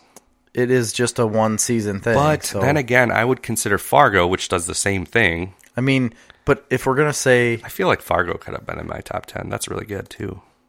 I feel like if you're going to go by one season, you just call it a one-season show. Because It's still a show. even though True Detective Season 2, it's still called True Detective, and it is Season 2, they have a completely different cast. It's a different show. I just don't consider it like a show. To me, it feels like either like a movie or like a miniseries. But yeah. It's not a movie, obviously. There was like 12 episodes or 10 I episodes. feel like that's a miniseries. But anyway, it should count. It definitely I loved counts. it. I loved it. I had it in my honorable mentions, and I took it out at the last minute.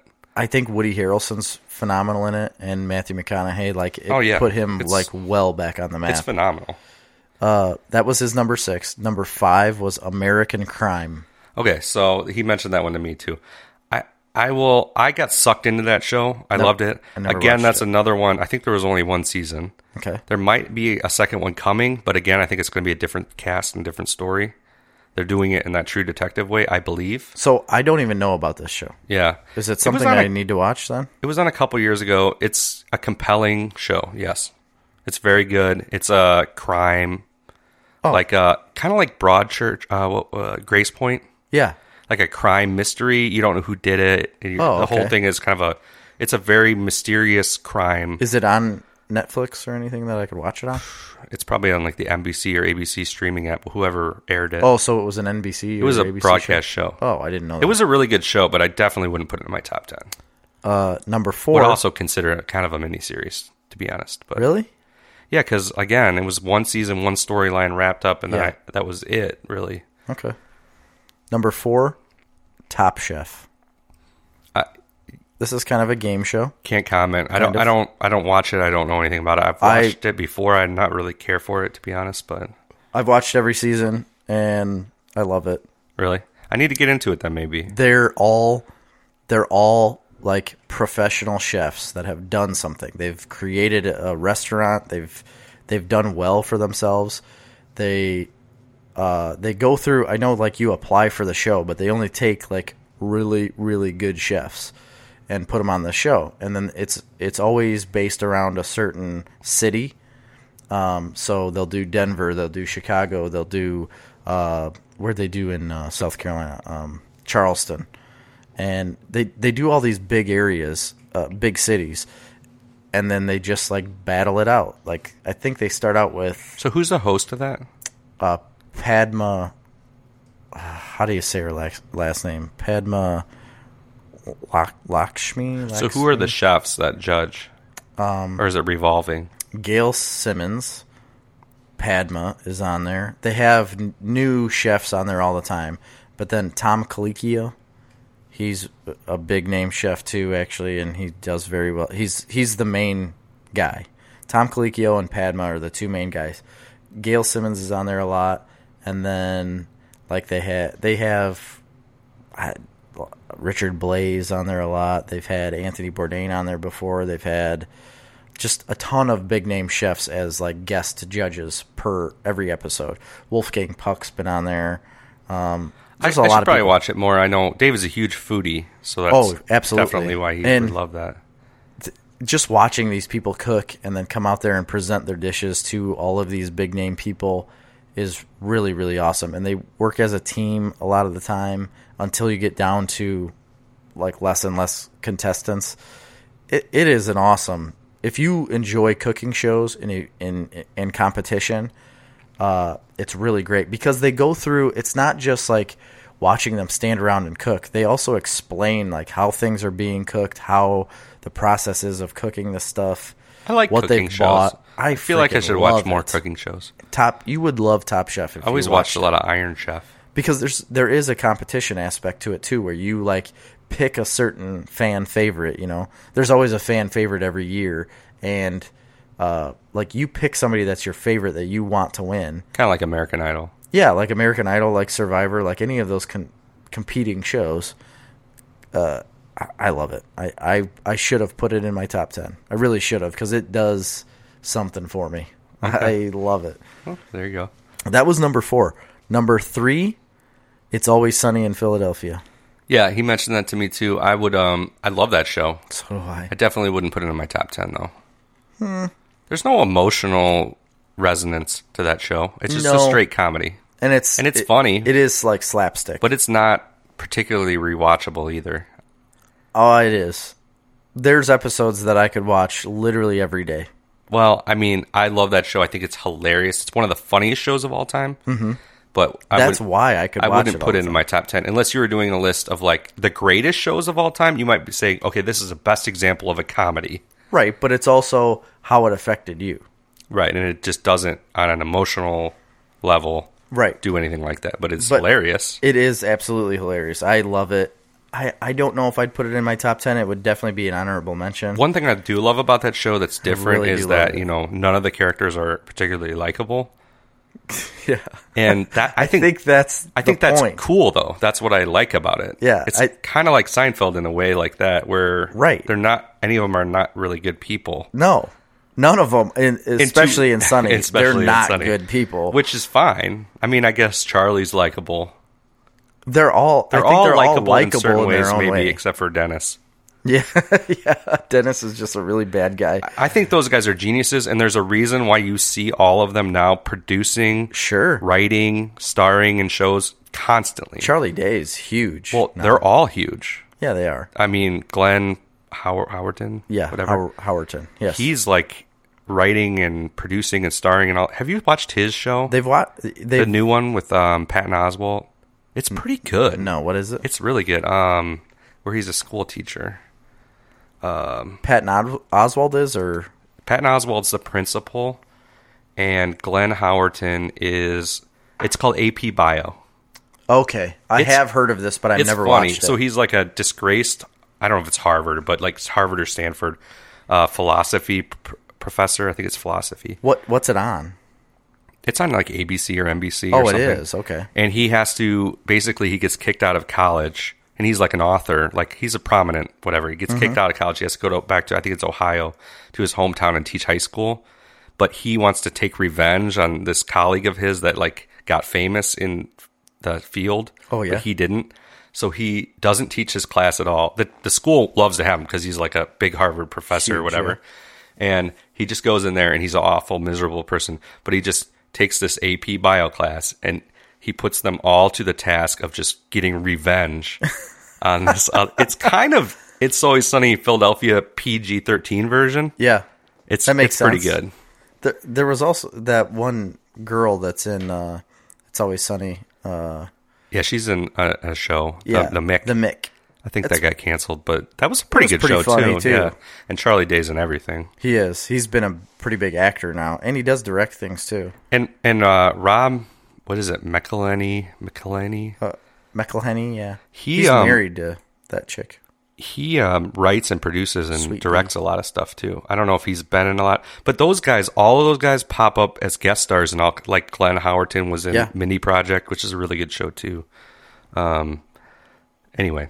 I like Always Sunny. Again, I don't think I'd put it in my top 10. No. It would be an honorable mention for me because I do like it, but it's never been... I haven't ever watched full seasons as they come out. I haven't. I come back to seasons and watch episodes and stuff, and I've watched a lot of it. It's not one that I've, like, watched it week by week. So I wonder if... Okay, so Glenn Howerton and Rob McElhenney, or whatever you call it, They were both on, well, Glenn more so on the Mini Project. Okay. That was a good show. And then on the newest season of It's Always Sunny in Philadelphia, Mindy Kaling's on it. She is? Yeah, have you not seen the new season? I haven't seen any of it, no. They start, because at the end of the last one, I think Dennis leaves. Yes, I knew that. And he's like going to be off the show. So they start the new episode, and like the new character is Mindy Kaling that's like replacing him. Oh. And they go through like the whole first episode, and you're kind of just like, this isn't going to work. Yeah. And then at the end, she's gone, and he comes Dennis back. Comes back. Okay. It's pretty. Anyway, go ahead. Spoilers. Yeah. Okay, number 2 for David was The Office. Okay. That was his number 2. And we went through that big like spiel, like he sent us the big spiel between Parks and Rec and The Office and why he loved The Office so much. And I responded back with like, you've put all of this heart into like what you enjoyed of this show and why it's like the greatest TV show that you love, and it's your number 2. Yeah. So all the hours you put in watching this show over and over and over and over again, and you have it as your number 2. That's why I feel like his number 1 is like apparently through the like off the charts for him, which his number 1 was Justified. Yeah. Timothy Olyphant. That is a super good show. I'm not gonna. I haven't seen it all though. I haven't either. watched the first 2 seasons. Timothy Olyphant's amazing. Walter Goggins is unbelievable. That show is phenomenal. But I said it in my top 10 because I had Deadwood in it, and I truly believe he took his character from Deadwood and really just kind of put him in Justified, because it's a very, very similar character. Just you up it a century. But I know a lot of people that love that show. I'm going to pledge here and now that I'm going to go back and watch all of Justified, and we'll see. I need to. David's been telling me to for years. Yeah. And I haven't watched all of it. But yeah, I know it is a very, very good show. Timothy Olyphant just does a really, really good job as that character. When I watched the first 2 seasons, I binged them. It's very bingeable, that show. Yeah. You get sucked in. It's a very good show. Cool. That's, yeah, he loves it. It's his number 1. He had a ton of honorable mentions. Okay, go through them quickly. He said honorable mentions because I didn't finish or just didn't make the cut. Arrested Development. That's always on people's top 10 lists. Yep. I just wasn't a huge fan. I watched some of the original series. I don't think I've watched all of it. It's really funny. It's really funny. I love the whole entire cast, especially Jason Bateman. Yeah, Jason Bateman's good, but I think Michael Cera's is amazing. A phenomenal character. I just, for whatever reason, never connected with that show. I didn't either. And I don't know why. So, Arrested Development, Home Improvement.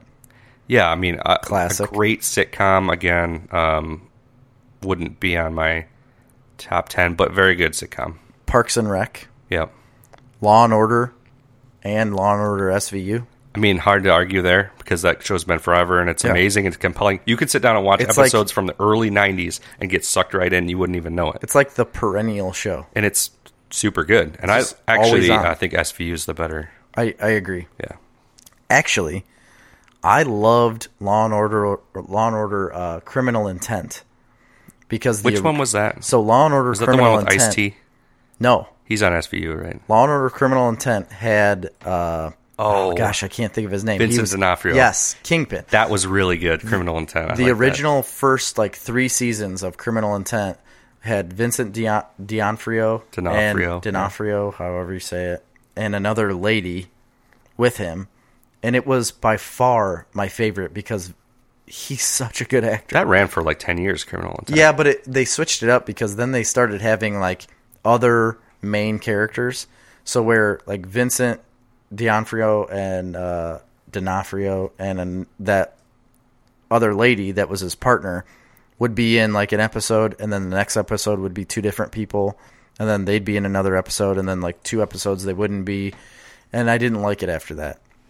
Because I think it was because Vincent D'Onofrio was getting big and going to different things. I mean, SVU has Mariska Hargitay. Yeah, she's great, and that's been running not as long as Law and Order, obviously, but it's been the longer. Second longest running show. Oh yeah. Than just Law and Order. Ice-T, and then Richard Belzer, of course, and Christopher Maloney, who's phenomenal and Happy. So that was 2 of his honorable mentions, and then he had That 70s Show. Yeah, okay. Dexter, which I was going to have in my top 10. I watched all of Dexter. The last 2 seasons really fall off. They do.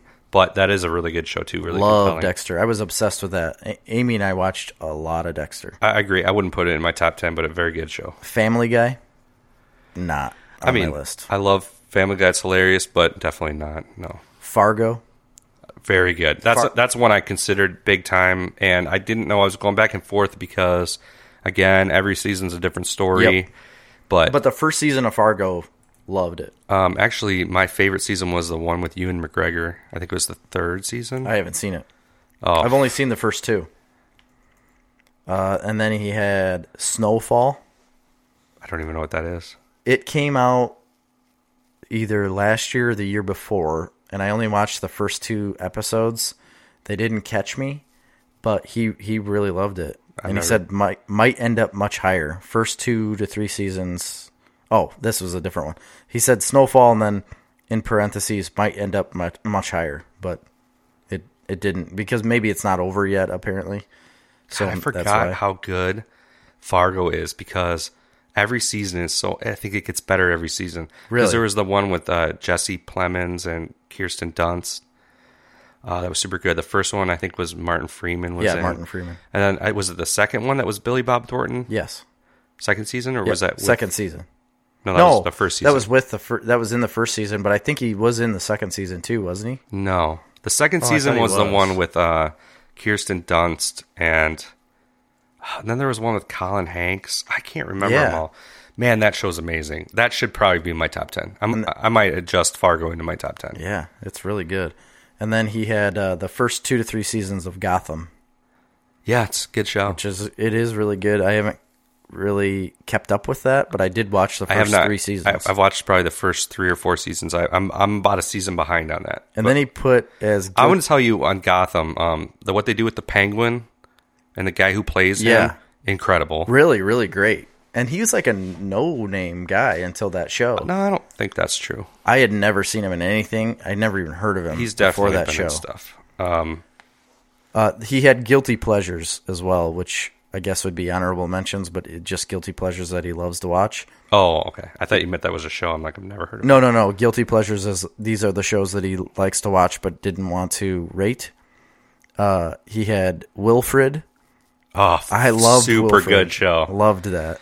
I love that show. Is it still going? No, I don't it's think over. so.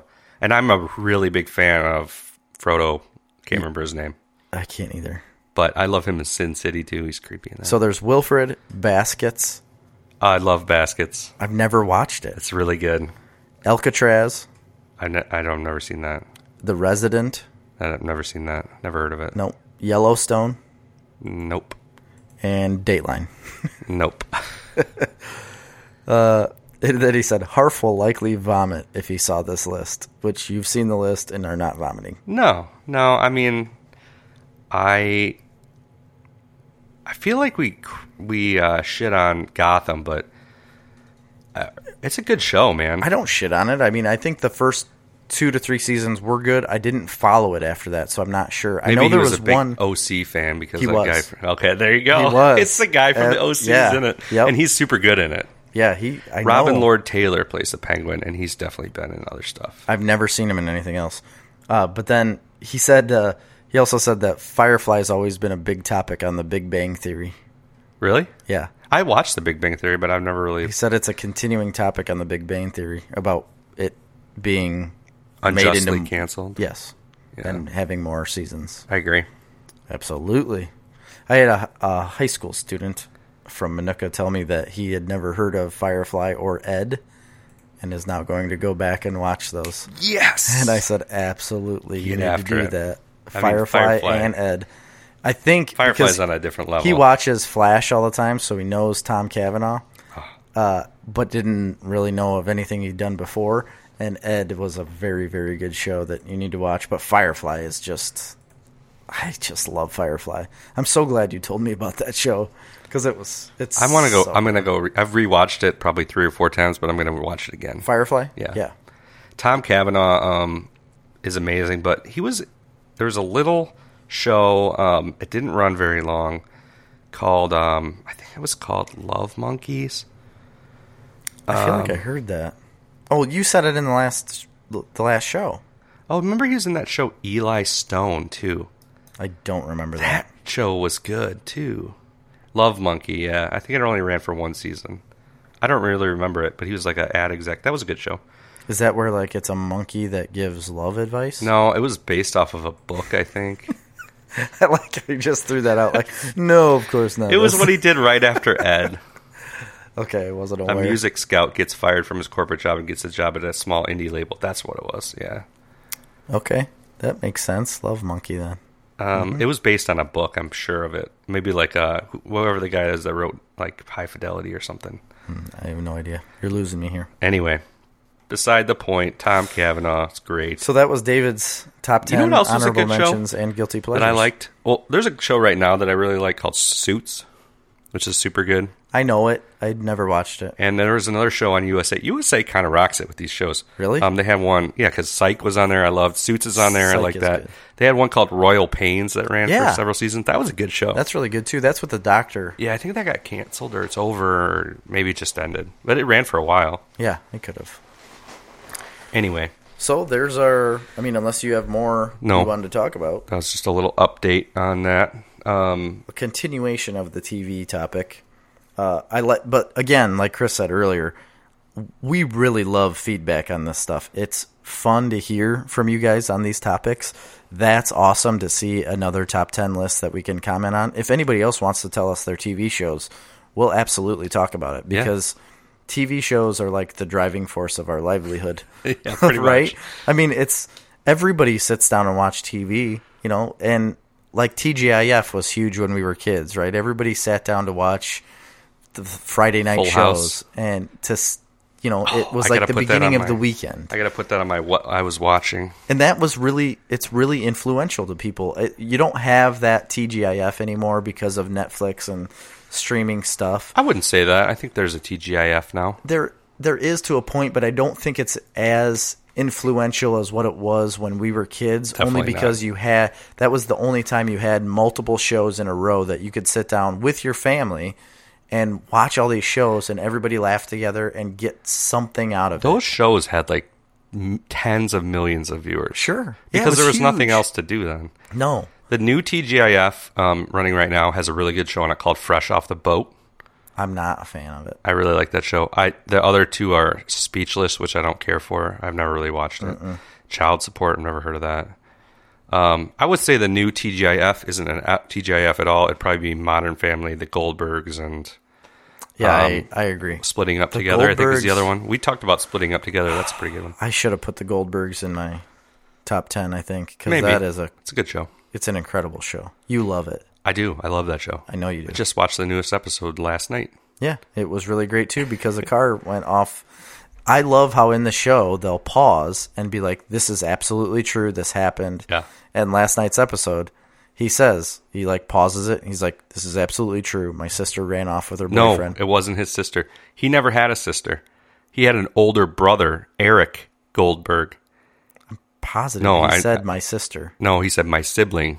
Oh, okay. That was He had an probably- older brother, Eric, and he turned it into Erica Oh, because he wanted to have a sister in the show. in the show. Okay, that makes sense. Well, it really happened where they forgot to put like the parking brake on or left it in neutral, and the car rolled off a cliff It's crazy. and destroyed the car. Yeah. It's this insane. guy, like, his life was a TV show. Yeah, and then he talks about how his brother never wanted glasses, and then at the end he shows like 30 years later he's finally wearing glasses, Right. even though he like ignored it his whole life. It's a really good show. I love it. How are we at for time, Jared? Because I'd like to do what we've been watching. Yeah, We hour have and time. 40 minutes. Perfect. Yep. we What have can you been wrap it up. watching? So I watched a movie that came out on Netflix. It took me a couple days to watch just because it's not family friendly whatsoever. It's not like good for children to be around. Like this is definitely adult movie. It came out on Netflix just a couple weeks ago. I think it's relatively new. It's called Polar, and it's about an assassin. So he's an assassin, works for a company, and he's getting ready to retire. The big deal is that when you get ready to retire, apparently everybody after they've retired has been killed. And nobody knows really like once you start the movie, you don't really know who's killing these people or why they're dying. They unravel that through the episode or through the movie. I'm not really going to give that away. But they have it's like a retirement plan. Yep, they've got a retirement plan from this company. From the company they are assassins for. Yes. Did you watch it? I did, yeah, because you told me to. How did you feel about it? I didn't. I shouldn't say I watched it. I started it. Okay. At night, and I didn't make it through. I probably watched here's the first quarter of it. Here's what caught my attention with this movie is that once you start watching it throughout the movie, it reminds me of like a Sin City and a Kill Bill style of movie in a way. But then again, like a regular movie too. I don't know how to explain it any better than that. It's got qualities of what Sin City was. It's got qualities of a Kill Bill in the way they frame things and how they like will all of a sudden like splash something on the TV to show you like who they're talking about, like have big block letters, and things like that. But I mean, it's a comic book movie. Yes, it's based off a comic book. Based on a graphic novel. And they Victor make the movie Santos. That way. It feels like in the way that I would say Happy is. It's kind of similar to that in style, but the movie is maybe more movie-like, and it's not as comic booky, but it definitely has those qualities. Yeah, it's kind of feels like a Kingsman type vibe, like which is also based on a comic. It's very graphic in what they do in the movie. Johnny Knoxville's in it. Yeah, that surprised me when I saw him. It's weird. It's interesting. Okay, it is a weird film. I'm not saying this is the greatest ever, but I enjoyed it. I only got about a quarter of the way into it. It caught me at first, at the very beginning. I'm not going to lie. First of all, it's got an awful trailer. I've never watched the trailer. Well, we watched it before I started watching it because I wanted Marley to watch it to see if she'd be interested in staying up to watch it. And she watched it, and she's like, that was an awful trailer. I never saw the trailer, so I don't know. So don't go off the trailer. The movie's better than the trailer. It caught me at first because I thought, man, like it seemed like the production quality was kind of low. A little bit, but I think it was on purpose. I don't know. I think it was a budget thing. But you think so? But then you don't really notice it once the movie starts at all. No, you don't. And it's not meant to be a highly produced movie. No, I don't think so. But the main character, Mads Mikkelsen, he's been in a lot of stuff. He's always been the bad guy. The actors in it were all recognizable. I love the fact that he's like so quiet and reserved and just doesn't do much. He's just trying to retire. What's he, the Black Russian or something? Yes. No, not Russian. It's something else. Kaiser, the Black Kaiser. The Black Kaiser. I mean Russian. Yeah. Isn't that a Russian thing? German. German thing. Kaiser. Either way, he's very reserved and like all he's trying to do is retire, and then crap starts happening and he's not going to let it. Yeah, I got to finish it before it didn't really hold my attention too much, I'm not going to lie. But once you get to the end, there's an underlying story in this movie, not just about him getting ready to retire, but there's an underlying story to this movie that towards the end, once it comes to like fruition and it all comes out, and it's right at the end of the movie that you finally realize what's going on, is really cool. Okay. I like it a lot. And it took me, I didn't see it. I didn't see that this was going to happen. Like I didn't picture that this is how it was going to end. It's really neat. I really like it because him and another character. I think I got hints at that storyline, but I didn't watch it long enough. Okay. Well, that storyline's happening. There's an underlying storyline that has been throughout his whole life that you just don't even know about really yet. And how they tie it together is really neat. Well, I'll finish it because I'm definitely a fan of adult-oriented rated R graphic novel movie adaptations. And that's this movie. That's what this is. I mean, it is similar to a Sin City or Happy, where they're taking a very adult graphic novel, not a comic, but a graphic novel, and they're adapted into a movie. Yeah. So that was one of mine. Go ahead. Did you have more?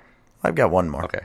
I went to the theaters on a snow day. We had a snow day. Was it Monday? Yeah. Yeah. With the kids and some of my friends' kids, and we went to see Bumblebee. Oh, you did? So kind of a comic book adjacent movie. I don't know if that was... I mean, I know it's a comic now. I don't know if it started as a toy line. and Right. then became a TV show, and Yes. then spawned many movies. So I watched, there's 3 Transformers movies, right, before this? There were 3, yeah. At least. 2 Shia LaBeouf and 1 I think Marky there's Mark. 5.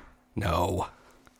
There's like Dark Side of the Moon, right? Or Dark Side of the something. Yeah, Transformers movies. Anyway, there's 2 with Shia LaBeouf and 1 with Marky Mark, I think. Yeah. Anyway, I only ever saw the first one. Okay. I've seen all of them. Oh, really? Yeah. I didn't really care for the Mark Wahlberg one. Everybody said that. Okay, so there was Transformers, Transformers Revenge of the Fallen, Okay. Transformers Dark of the Moon, Yes. Age of Extinction, Yes. and The Last Night. 5. There's 5. I knew I there had was 5. no idea. So who is in all those movies? No idea. I don't remember. They're movies that you can watch on a Sunday afternoon. Yeah. Right. I only ever saw the first one, maybe the second one. They're not made to remember. Were those Michael Bay movies? Yeah. Yeah. They weren't very good. Most of them aren't. So- They're, like I said, they're fun to watch at the time. Like, they're fun. It's not anything you're going to remember or get anything out of. Well, anyway, we'll put those aside because I'm not so I'm basically saying I've never been a fan of Transformers Yeah. in any aspect, really. I love the character of Optimus Prime. I liked the character of Optimus Prime. I liked the 80s cartoon. I watched it as a Yeah. kid, but Yep. I didn't get too in-depth into it. Wasn't a big fan of the movies. Anyway, wasn't too jazzed about to see this, but it was getting such amazing reviews. Yeah. I think it's like a 90% on Rotten Everybody's Tomatoes. loving it. And so anyway, I'm like, okay, we'll see it. I was trying to lobby for Aquaman pretty hard, but the kids wanted to see Bumblebee. yeah. So we went and saw it, and I went in expecting a lot, I think, because of the reviews. Oh. And I'm not going to say it was bad. I enjoyed it as a movie, as a popcorn flick. I wouldn't have gone to the movie theater to see it. Okay. So it's falling into the same. It's no. It's a world above and better than the other ones because it's not like the big robots smashing up a city Okay. type movie. Yeah. It's a small story. Oh. So if there's anything intriguing about it, it's that. It's a very small, family-oriented story. And John Cena's in it. He's pretty good. The main character, I don't know the girl's name. It's a girl. I can't remember her name. Anyway, she's in it. But it's basically she finds Bumblebee. He doesn't have any really memory for whatever events that they explain at the beginning of the movie. Exposition. Forced down your throat. Yeah. And then it's basically like the government's after him and the Decepticons are after him. But they don't ever turn it into like the big spectacle. Maybe a couple places there's like the big battle scene. Yeah. You know, but You got to have some. You're going to have some. overall, it's a pretty small story. I will say one thing: it's set is cool. One, it's set in the 80s. Okay, Oh, I wasn't aware of that. yeah, it's set in the 80s. Two, the soundtrack is phenomenal. Oh, okay. It's set to 80s music, That's really great. like Guardians of the Galaxy style. Yeah. Where they took like it's very John Hughesy, this movie, and they even pay homage to John Hughes a lot in the movie. No kidding. Like particularly, See, that makes me want to see it more. they specifically have scenes from The Breakfast Club Wow. that are then reenacted in the movie, like Yeah. on purpose. Yeah. So it's definitely there's a lot of throwbacks to him, Mm-hmm. John Hughes, and then the soundtrack is very 80s, just what you expect, and great. The one thing I'll have with it that I didn't care for is like, okay, you're gonna do all that. You're gonna make it set in the 80s. You're gonna make this awesome soundtrack, and why not film it so it looks like it's in the 80s, like Stranger Things did? Yeah. They didn't do it that way. No, it's really sharp, very, very visually good. Yeah. The cinematography and everything. But I wish they would have almost like made it look like Stranger Things. You know, when you watch Stranger Things, sure. you You're feel in like that. you're in the 70s or 80s. You feel like you're in that time period. Yeah. And it isn't just the costumes and the cars. It's, No, it's how the way they it's film filmed, it. yeah. They film it like an 80s movie. I wish they would have done that here. Because that 80s scenery and the music feels a little out of place with the high quality production Yeah. value. Yeah. I can understand that. Grant is obsessed with Bumblebee. Really. And he loves it. He's just not aware that there's a movie out right now. I don't think it's out anymore, is it? Yeah, it's still out. It's still out? Like towards the end of its run. Yeah, I should take him to go see it because he would absolutely You could love totally go and you would enjoy it and you'd have fun. Yeah. But it was nothing spectacular to write home about. I was a little puzzled. That was the one I mentioned before because I was puzzled why it got 90-something on Rotten Tomatoes, but the audience score is down in like the 60s. So it's Really? flipped. Usually the critics have it way above. Yeah, usually it's the opposite. Wow. So Especially with a movie like that. Exactly. So I don't know if it's getting... I don't want to get political, but I don't know if it's because it's a female lead, if it's getting a little over amped. Could be. Could be, or could be not. I don't know. It's not a bad movie, but it's definitely not as good as what they've hyped it to be. Okay. But it's a good one to sit at home and watch with the kids on DVD or Blu-ray. Yeah. That's what I'm wondering is if I just need to wait. I feel like I went back to date myself 2 formats ago.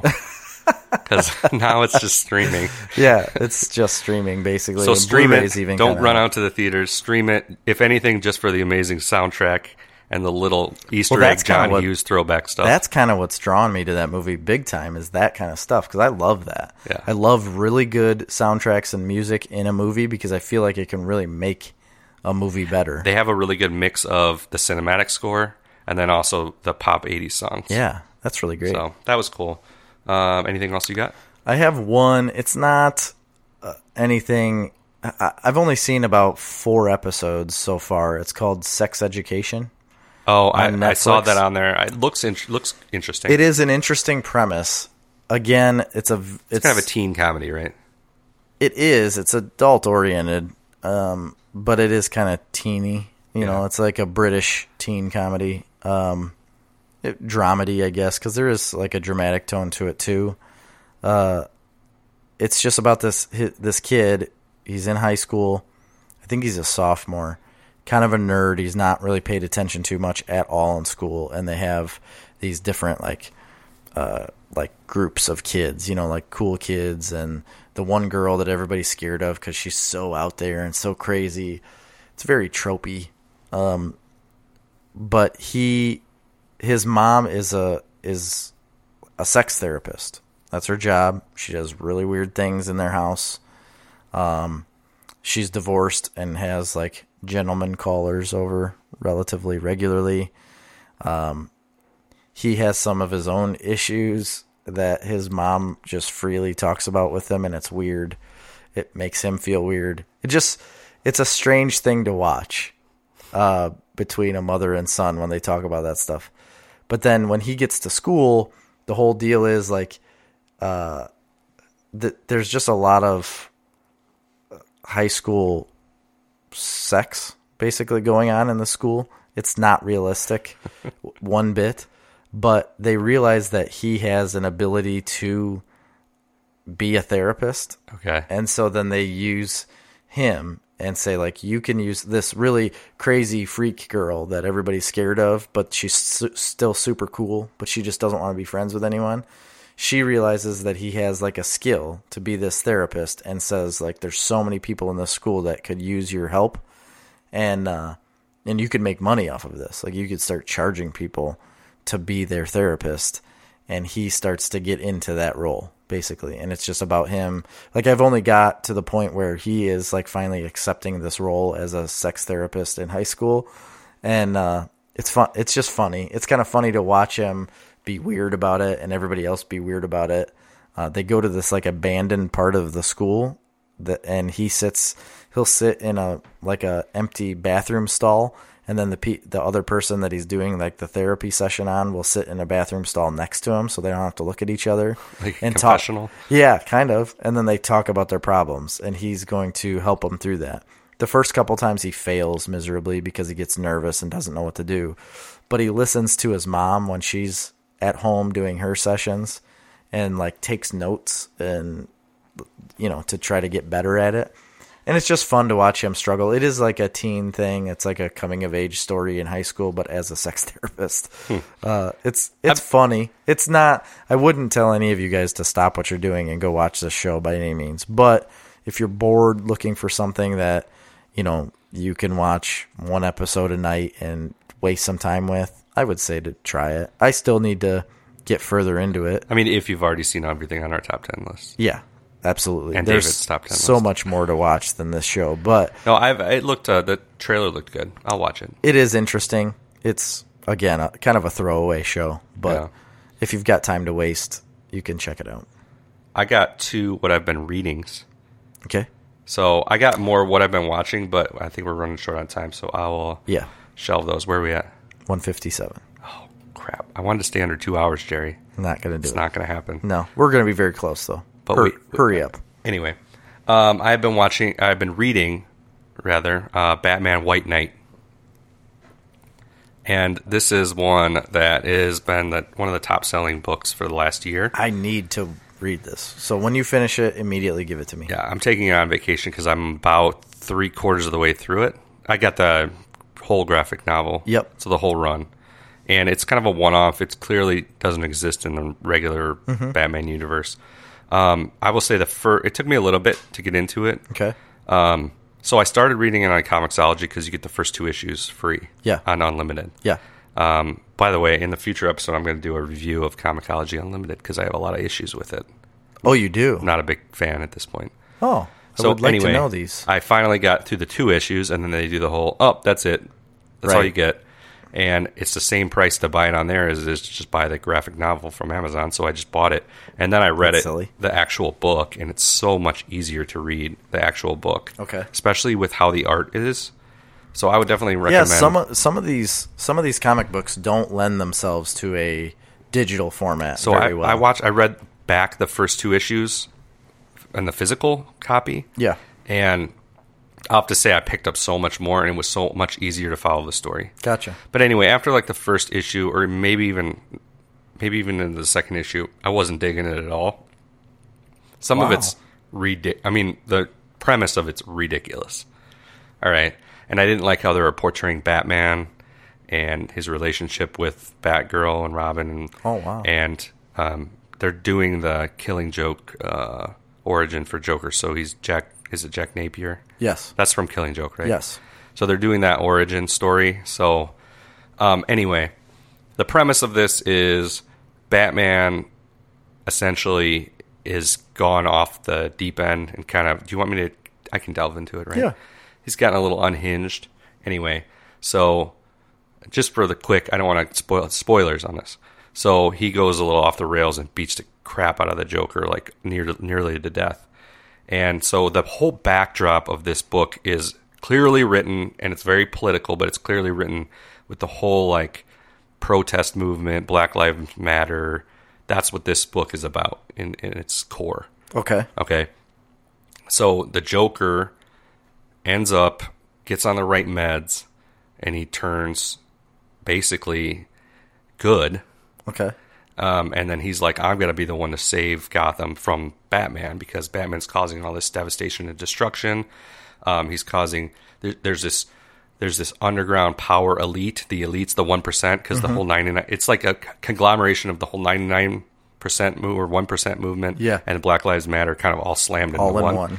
And it's like, these elite are getting rich off the destruction of Batman, and they go in and these poor neighborhoods, and that's where the crime is, and Batman destroys the neighborhoods, and then they come in with the Gotham Emergency Rebuilding Fund, and they rebuild those neighborhoods, and they gentrify them, and Wow. it's going in, and so anyway, the Joker appeals to all the disenfranchised Yeah. of like, that would be like the south side of Chicago, but like the south side of Gotham, Yeah. all these people.